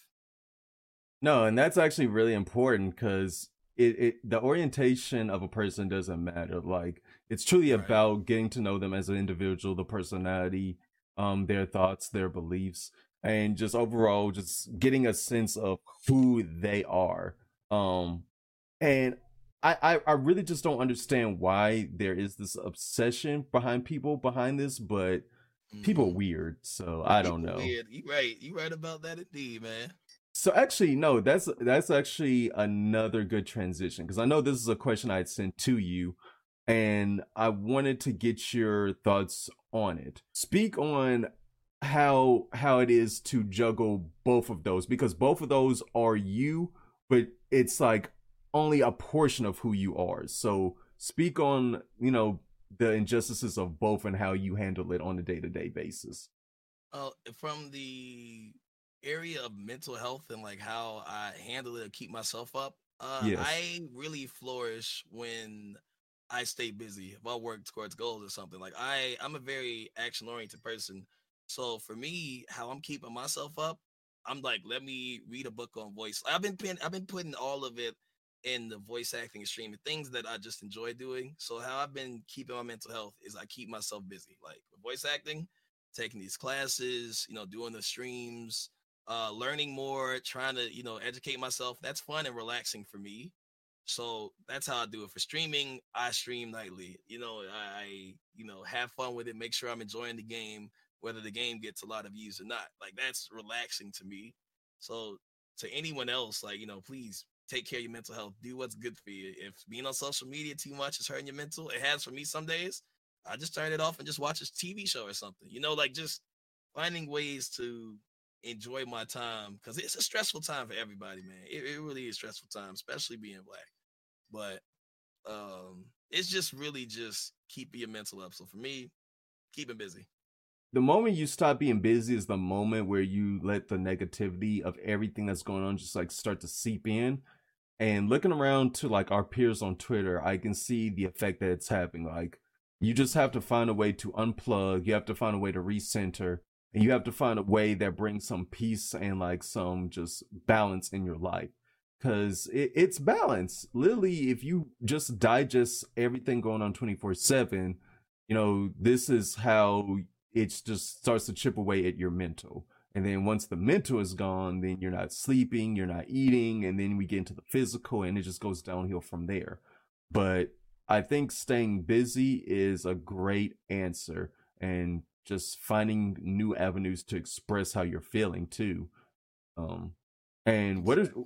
what are some of the avenues besides voice acting and streaming? What are some other hobbies that you do like away from the camera that like keep you busy and keep you occupied to protect your mental?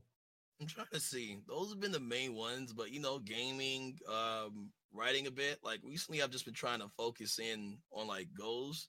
So those have really been the main things. I mean, cooking occasionally, like just basic stuff. Organize the room, just finding something to do that I'll either enjoy or something that I want to get done. Gotcha. Okay. Y'all here to hear first, people. Find something that'll keep you balanced and keep you centered, like with everything going on. Next question, and I know this is kind of like one of the most important questions to me. I definitely want to ask you this. What would you say to others in these communities at this time that are using their platform for change?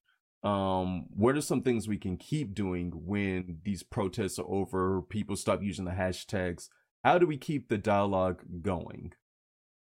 Use your communities to keep identifying issues and things that are going on to bring up those topics. Like if you see something wrong in the company and something needs to be done, be vocal about it on your platform. You know what I mean? Like it's like I said a bit earlier, as long as you keep the energy up. I mean, we don't always have to have the exact same. Let's say hypothetically in the world, police reform happened and everything's perfect. You know what I'm saying? Like everything got much better from this. Then I'm sure there exists another issue, another thing going on that you might identify. It's like be sure to be willing to speak up. You know what I mean? Like these Yes. companies have stepped up because they saw so many people, individuals stepping up. So like just tell the communities use your platform, like use your platform. You have more influence, do you think, no matter how big or small you are. So taking the other route of that, to the people who are vocal, that's one thing. Can you Mhm. speak to the person or the group of people that are indifferent? To me, it seems like I rather deal with an individual that has some level of opinion or some level of empathy. Yeah, it's just in regards to this specific thing with what's going on. Like, it's just if they have no opinion, like I don't know, I don't care, it doesn't matter. That's an issue. You know what I mean? That's probably not a person that I'm going to deal with. I guess you know what I mean. Like that just says a lot. Like I ain't gonna go too specific on it, but if someone's like that, they got some issues. I'll put it that way. For people that to hop on the agree to disagree thing, like let's say someone like y'all are wrong for doing it. Like I feel like with my strong stance on it, like you can't agree to disagree on basic human rights. Like we can agree to disagree on what coffee we like. Like sure, like I'm like this is the best. You disagree. We can do that. But when it comes to basic human rights in this scenario, it just can't be done. It's like no, racism's wrong. It's like Yes. it's kind of dry. So those who think it's otherwise, I just say they got some issues, a lot of issues. No, I agree with you 100%. I feel like this isn't a topic that should be like a middle ground on it. Like it's just Yeah, wrong. Like right. It's what other just point are we arguing here? exactly. So yeah, that's kind of where I stand on it. And that's the like nice, clean way to put it without choice words. It's like it's like let's phrase it this way. Yeah, this sounds good. Yeah, Hey, if you ever want to have those choice words, feel just know we can always do a blooper or behind the scenes addition to this podcast. exactly. But we smooth, man. But that's kind of how I feel on it. All right, so let me do this. Let me open my phone because this is the fun part, right? So I Mhm. took to Twitter and I wanted to ask people to like send you some questions that they wanted to know some answers to themselves. And I really want to emphasize this. Now, first and foremost, let me look at the camera when I say this. To the people who are listening and watching this, like if you're listening on Apple Podcasts, if you're listening on Spotify, or if you're watching this on YouTube, first off, shouts out to you. I'm gonna give you a thumbs up. But at the same time, y'all need to make sure y'all are following Dave on Twitter first and foremost. And then if you want to follow me on Twitter, because we take and do these open mailbag questions because it gives the viewers a chance to ask you some questions that I didn't like potentially even think of. So if y'all want more questions highlighted, be sure y'all are interacting on social media and really getting your questions in there. But we do have like 3 questions. First and foremost, this question comes from Anna at Beauty Anna Sim. So shout out to you, Anna, by the way. What was your biggest struggle as a content creator streamer, and were there times you felt like streaming and like quitting altogether? Ooh, biggest struggle. The biggest struggle for me as a content creator, for those that don't know, and we're just being extremely honest about it, I used to just stream Pokemon and only Pokemon. And I had a lot of views at my prime for it. I think probably we'll say 2 years ago, I probably had like 3 times the amount of viewership and even money I was getting from streaming Pokemon. But to lead into my biggest struggle is I started to burn out the game. I used to stream 8 hours every day, only Pokemon. But just like all gamers are, like we don't usually only play one game. Like we try out the new stuff that comes out. But I love the growth. But I was like, I don't want to focus or fixate so much on growth in numbers. I still want to enjoy the content. Not that I wasn't enjoying it, but like there'd be another game I want to play. But I'm like, well, let me stream and maybe I'll stream it or play it later or play it after. You know what I mean? So the struggle was when I made the switch from Pokemon, I just wasn't getting the numbers. I wasn't getting half the views and stuff. So it's pretty depressing to be like, now I'm doing variety. Those people don't show up. So the Yeah. struggle was figuring out how to grow. Honestly, I'm still figuring this out. Like me, I just recently started streaming Pokemon back, just like filtering it in because I'm interested again. But it was pretty down to be like, ever since I stopped streaming this, like most of those viewers aren't back. Most of the support isn't there. And it was like I almost thought about just like, yo, I'm just quit streaming because it's frustrating me too much to stream and not see the chat interaction, to have low viewership. You know what I mean? And Yeah. then it's like on one hand, I could just go stream Pokemon, but then on the other hand, it's like, why are you streaming Pokemon? Is it because I want money? Because I want growth? Not saying anything's wrong with like I just want to make a preface real quick. Not saying anything's wrong for having those motivation to be like, I just want growth, so I'm going to stream only this for growth. That's completely fine. But for me, I came into streaming. I want to have fun. If I make money, great. If I have a huge amount of number, great. Like I would love to do it full time. But I came at the core of it. I just want to enjoy the games and enjoy the content and enjoy the community. That's where my heart is with streaming.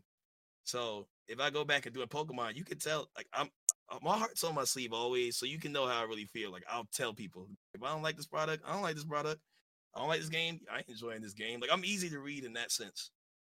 So to go back to it, the hardest thing on Twitch was just kind of figuring out and getting myself back in place to say, hey, I play this because I enjoy it. I stream because of my community. If you get what I'm saying on that. Yes. So it's that. And since then, I've learned, I might even almost lost the question and struggle in the last part. But since then, I've just learned to just kind of stream what I enjoy, stream things at work, and just have fun, whether it's 10 viewers or whether it's 2,000.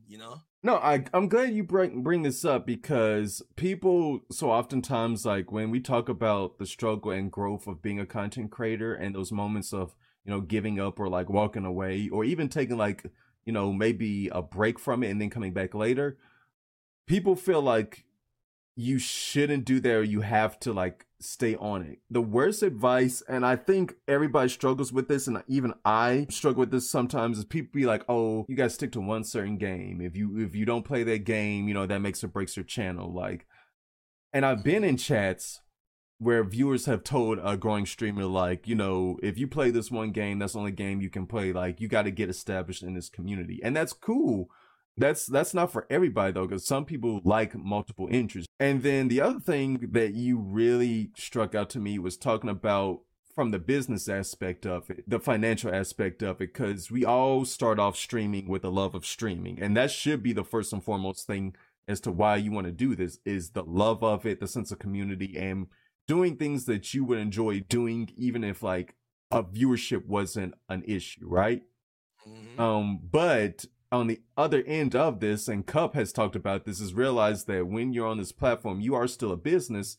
And if you want to grow, it's okay to address that you want to grow your business, because at the end of the day, all of this stuff, takes resources to make happen. Parts break down, you have to upgrade, you have to make adjustments, you want to have high production quality over time. And it doesn't have to be perfect out the gate, but it does take financial resources to keep these things up and running, especially when we're all like literally one bad CPU away from like having a bad day.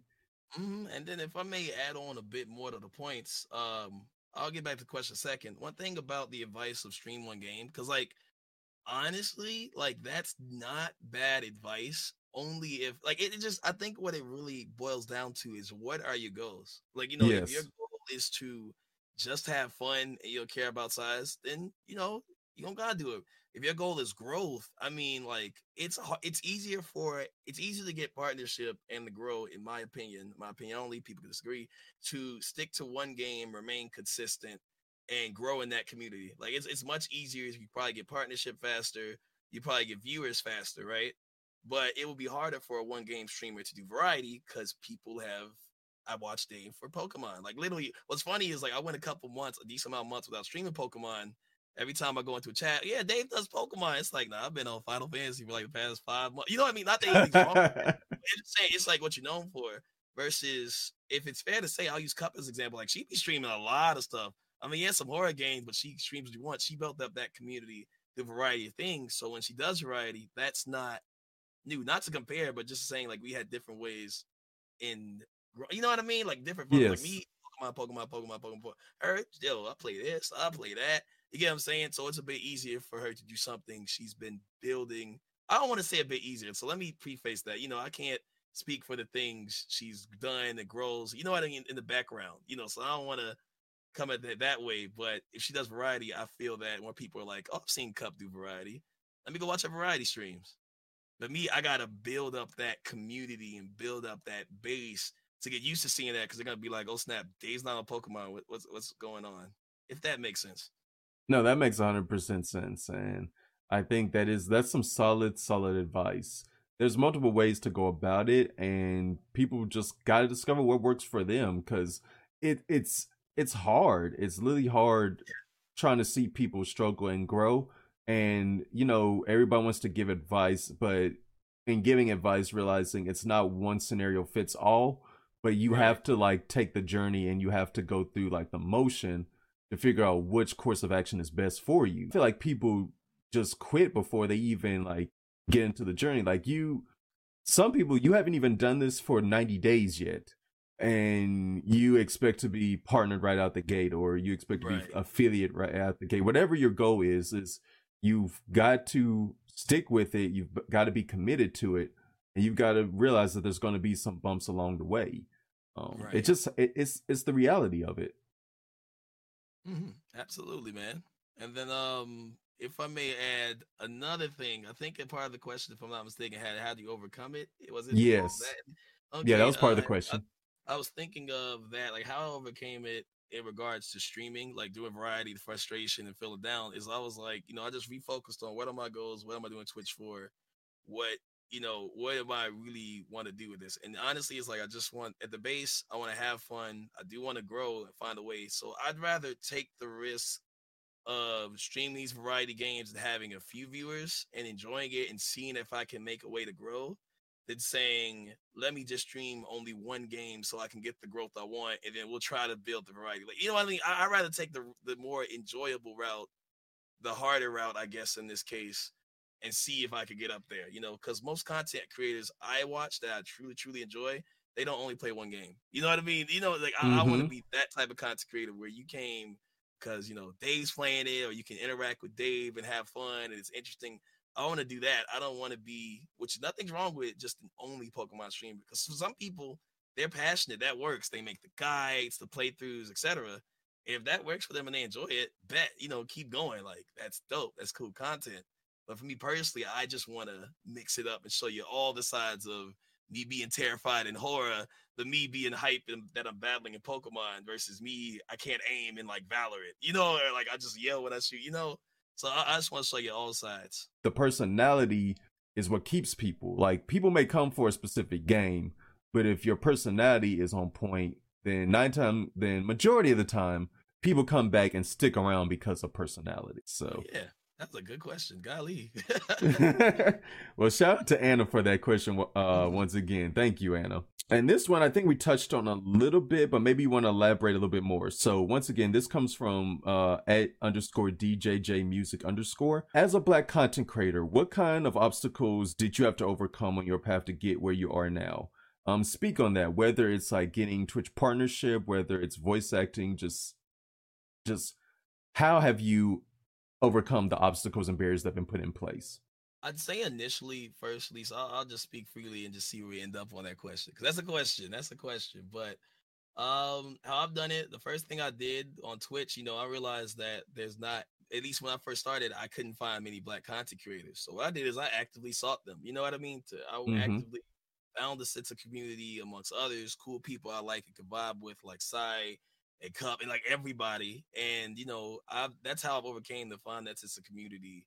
And there's many more communities that have been developed to like find, Black content creators that are like me, that inspire me. So being inspired, seeing them grow and see them do things inspire me to do things and work harder myself. So that's how I've came over in regards to issues that have happened. I don't really have any like specific exact instances like, oh, that happened because I'm Black, but you know what I mean? But in regards to opportunities, things of nature, I just keep working, keep grinding, keep finding ways to keep myself inspired or keep myself in a good space. You know what I mean? So it's more so just like, okay, if I stay inspired, I keep working hard, I'll overcome whatever obstacles or specific things that happen. Like we'll say in regards to voice acting. And honestly, this is why I'm actually like I was a fan of Crispin Freeman. Like if we're gonna go voice acting, but I'm a huge fan of him just because of his direct realness. He has Voice Acting Mastery podcast, and he did an interview with Phil LaMarr. Phil LaMarr, for those that don't know, he is the Black voice actor. He's the voice of Samurai Jack, Static Shock, Black Green Lantern, and countless other characters. Like I think he's in Futurama also. His portfolio is extensive. It's crazy. It's crazy.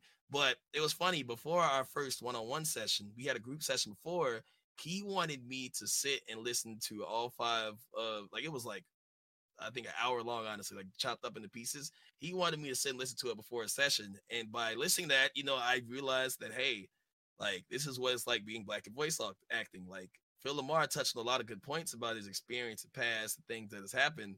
But like for him to be real, to be like, hey, before a session, I just kind of want to let you know what a Black voice actor goes through. You know what I mean? Like Crispin's not Black, for those that don't know. But it was just cool of him to do that. So like, to go back to your point of how you do things to overcome, you have to hear about other people's experiences so you know what could potentially come ahead, in yours. So keep yourself inspired, learn from others' experiences, and just keep yourself educated as to like this could happen or this does happen in this industry.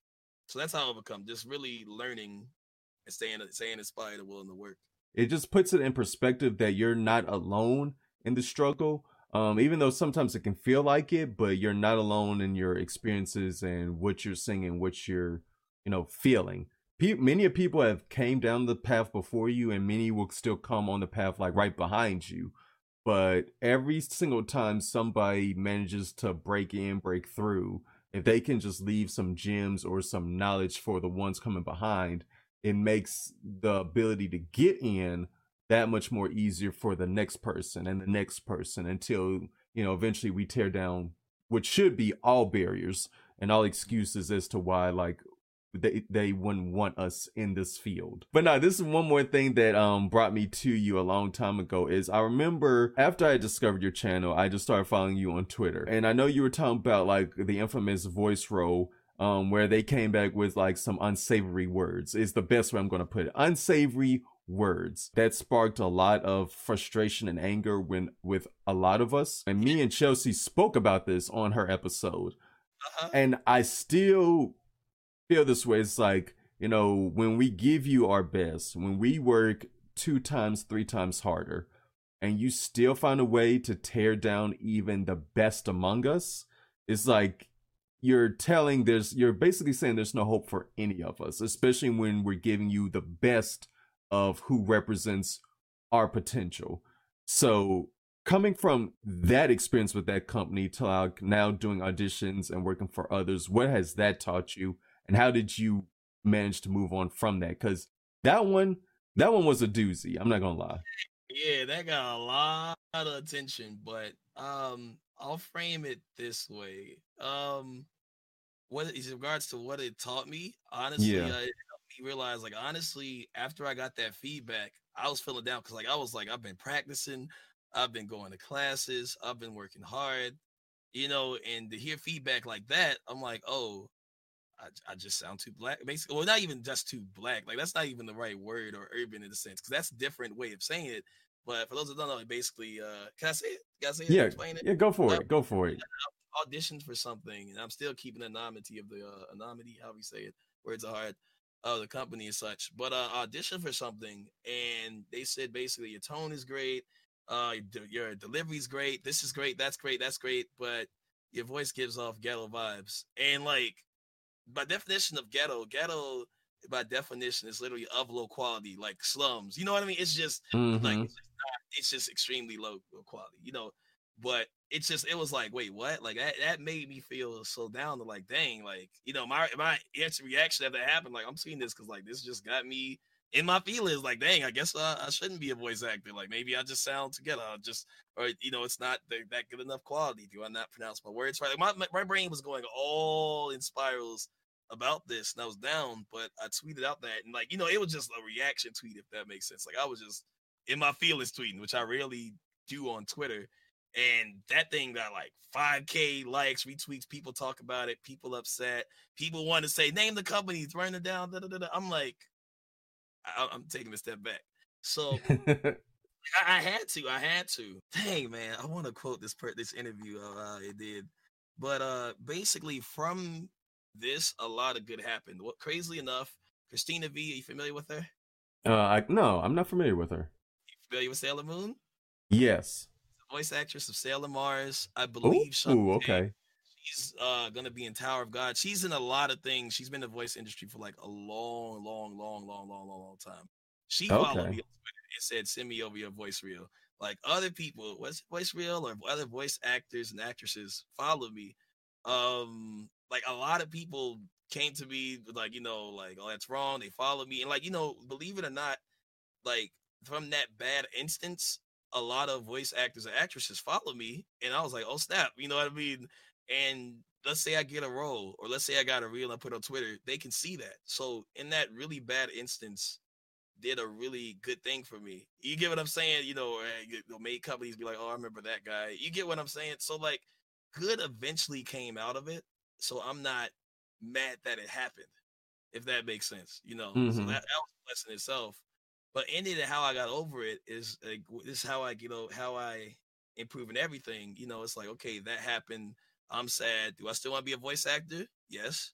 So what should I be doing? We going back to the dartboard analogy. I need to keep throwing darts. Like I'm down. Like I'm not the type of person. If I get sad, I need to figure out, okay, once it goes, let's keep working towards it. You know what I mean? Like we'll cheer up over time. Let's keep going. I'll give you an example. My first session with Crispin Freeman last week, right? Since I told you he's Yes. very direct, like there's so many things he outlined I need to work on. It took me a long time to get the delivery he wanted me to do. After the session, like I was inspired, but I was like, dang, like I'm really not that good in my opinion. I must not be. But I had to put it in perspective to say, no, he could sit here and be like, you did good at this, you did good at that. He could do that and spend time doing it, or he could spend time saying, you need to improve on this, you need to work on this, you need to study this. You get what I'm saying? That's much more valuable telling me what I need to work on. So I Yes.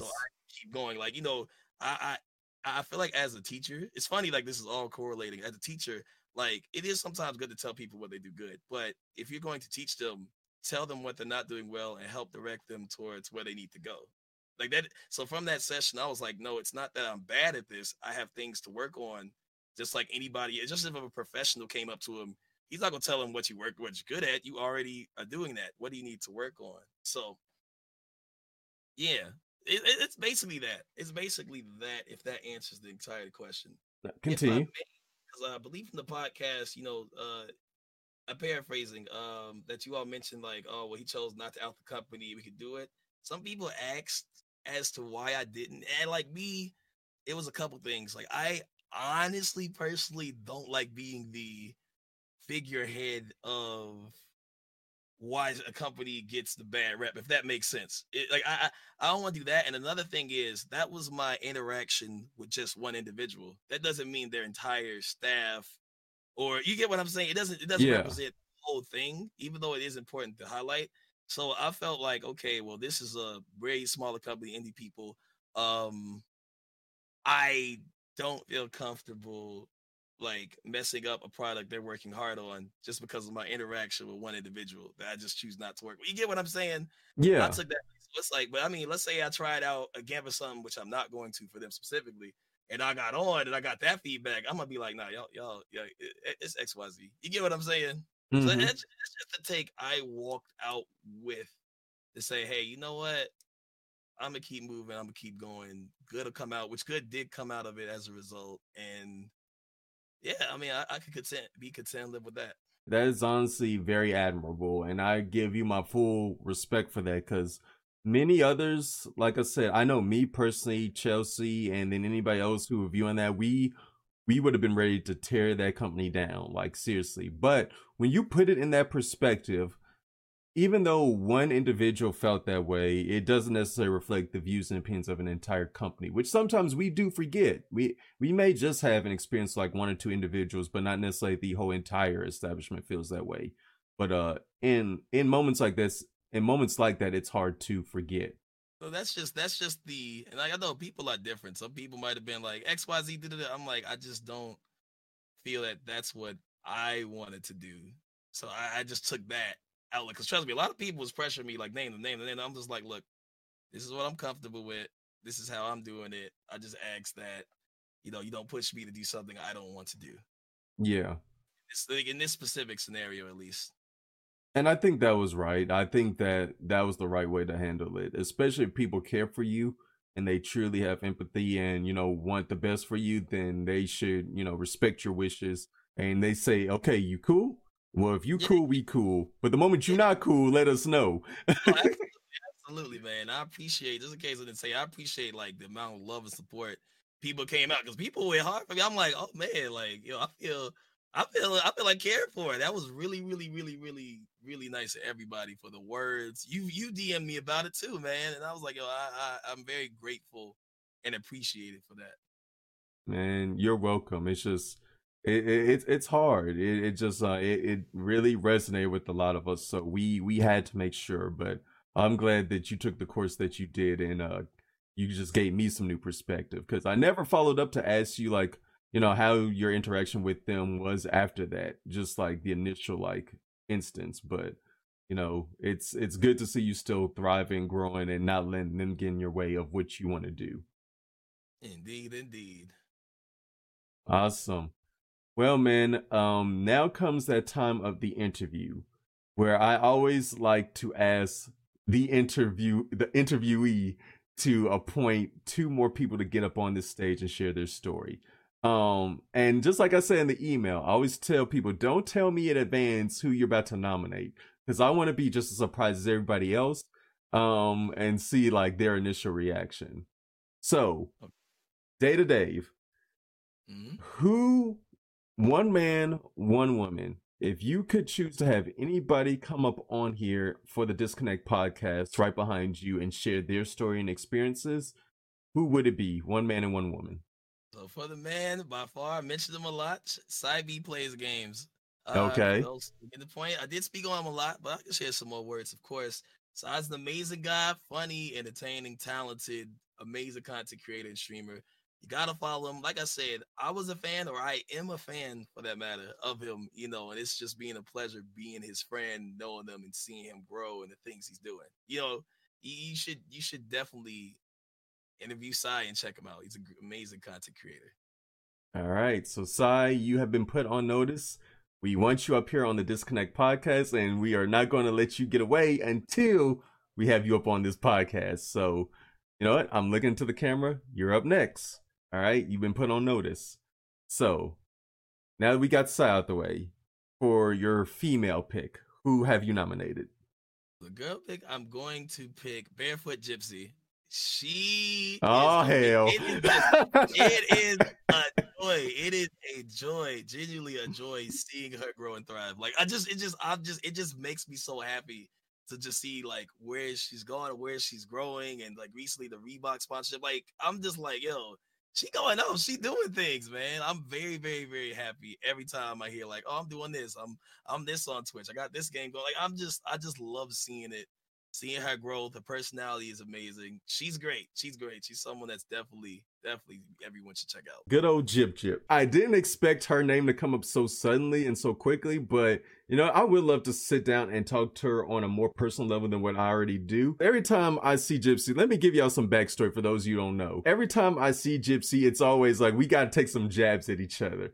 I don't know why and how this happened. She one day asked me what my real name was. It's Marius. It's no secret. Like it's on my Twitter. It's on my like page. Like everybody knows my first name by now. She thought Marv was short for Marvin because everybody calls me Marv for short because of my Twitch name. I said no. Marvin is not my name. That's my daddy's name. Get it right. So ever since I should never slipped up and told her Marvin is my daddy's name, she's like, it's your name now. I'm like, why we gotta be like this? I'm glad you brought her up. Like, she has honestly been doing an amazing job. In the wake of this whole COVID-19 thing, which we didn't even discuss the impact of COVID-19 on everything that we're doing, that's been happening, right? But in the wake of this, you know, having that real-to-real talk and her being, you know, open up, talking about how she was let go from like her day-to-day job to now being partnered, which we told her it was coming. She just had to believe. The Reebok sponsorship, the sub account has been crazy. Just all the good things that are happening to all the right people, I can appreciate. Because oftentimes or not, it's hard for all of us to look in on our journey and be like, I'm not growing fast enough. I'm not doing such and such, you know, you're comparing yourself to the next person, which it happens to everybody. In doing that, you have to step back and appreciate the good that's happening for your peers and the friends around you, because it makes you realize if it can happen for them, it can happen for me. They've put in the work. They've done the mileage. They've done, you know, all the tangibles that they needed to get this checked off. So instead of comparing and being jealous or envious of the next person, go to them with questions. Ask them, how can I be better? What can I do? And at the same time, just enjoy seeing somebody grow, because we all have to go through the struggle. Mm-hmm. You're right though. For real, man. I can't wait for her to see this and see that you nominated her for this. It's gonna be a good one indeed. I look forward to it, Marvin. Right? Oh my God! See, there you go. But that'll be great, for real, man. I look forward to seeing that. All right, so Sabi Plays Games and then Barefoot Gypsy. Y'all have been put on notice. Y'all are the next nominations for the Disconnect podcast. So we got some work to do. We got to keep bringing some dope streamers, game devs, creators up here to share their stories. So I look forward to it. But Dave, before I let you go, before we end this recording, you got to officially let the people know where to find you. Now, here's the thing. On the video, your social media has been going across the stream this entire time, like in the little like display capture. But for those of you who are listening through the podcast only and not on YouTube, which you should be doing, plug, not ashamed, tell people where they can find you across social media. You can find me on Twitter at twitter.com/DataDaveTV. And on Twitch, you can find me at twitch.tv/DataDave. All right, awesome. Did you want to give them Instagram, YouTube, and that other stuff as well? YouTube, very similar, youtube.com/DataDave. Instagram, it's DataDaveTV. All right, there we go. So y'all have the full link. Find them on Twitter, find them on Instagram, Twitch especially, and YouTube as well if you enjoy some good quality premium content. And I'm serious. We don't do these interviews just for fluff or to fill in time, because Lord knows I could talk about a lot of things, but it's just wonderful to bounce some ideas and some experiences off another individual. Maybe like dial back what we once thought we knew. So y'all be sure to go check my man Data Dave out. Any last words you want to leave them with? It was fun. Thank you very much. If y'all haven't already subscribed to the podcast, please do. You know, whichever platform, you know, sub to the YouTube, Apple, Spotify, all that, man. I've enjoyed this and thank you for the time. Yo, thank you, man. I've appreciated it. We'll be doing this again soon. Just let me know. Take care. We'll talk to you again soon, man. All right, you have a good one too. Once again, I want to thank Data Dave for joining me on today's podcast episode. I felt like we covered a wide range of topics that was informational for everyone. As always, I need to thank you, the viewers and the listeners out there. Hopefully we left you with some food for thought to help spark conversation. If you're not following me on social media, do so. Find me on Twitter and Instagram at marvelous_play. If you enjoyed this episode and want much more, find the Disconnect Podcast on Apple Podcasts, Spotify, and Red Circle. Be sure to rate us 5 stars when you do. Now, if you're viewing this on YouTube, kudos to you. Be sure to give us a thumbs up and click that subscribe button and notification bell to be alerted of all future content. Now, as always, I am your host, Marvelous Play, and this has been the Disconnect Podcast. We'll see you next time.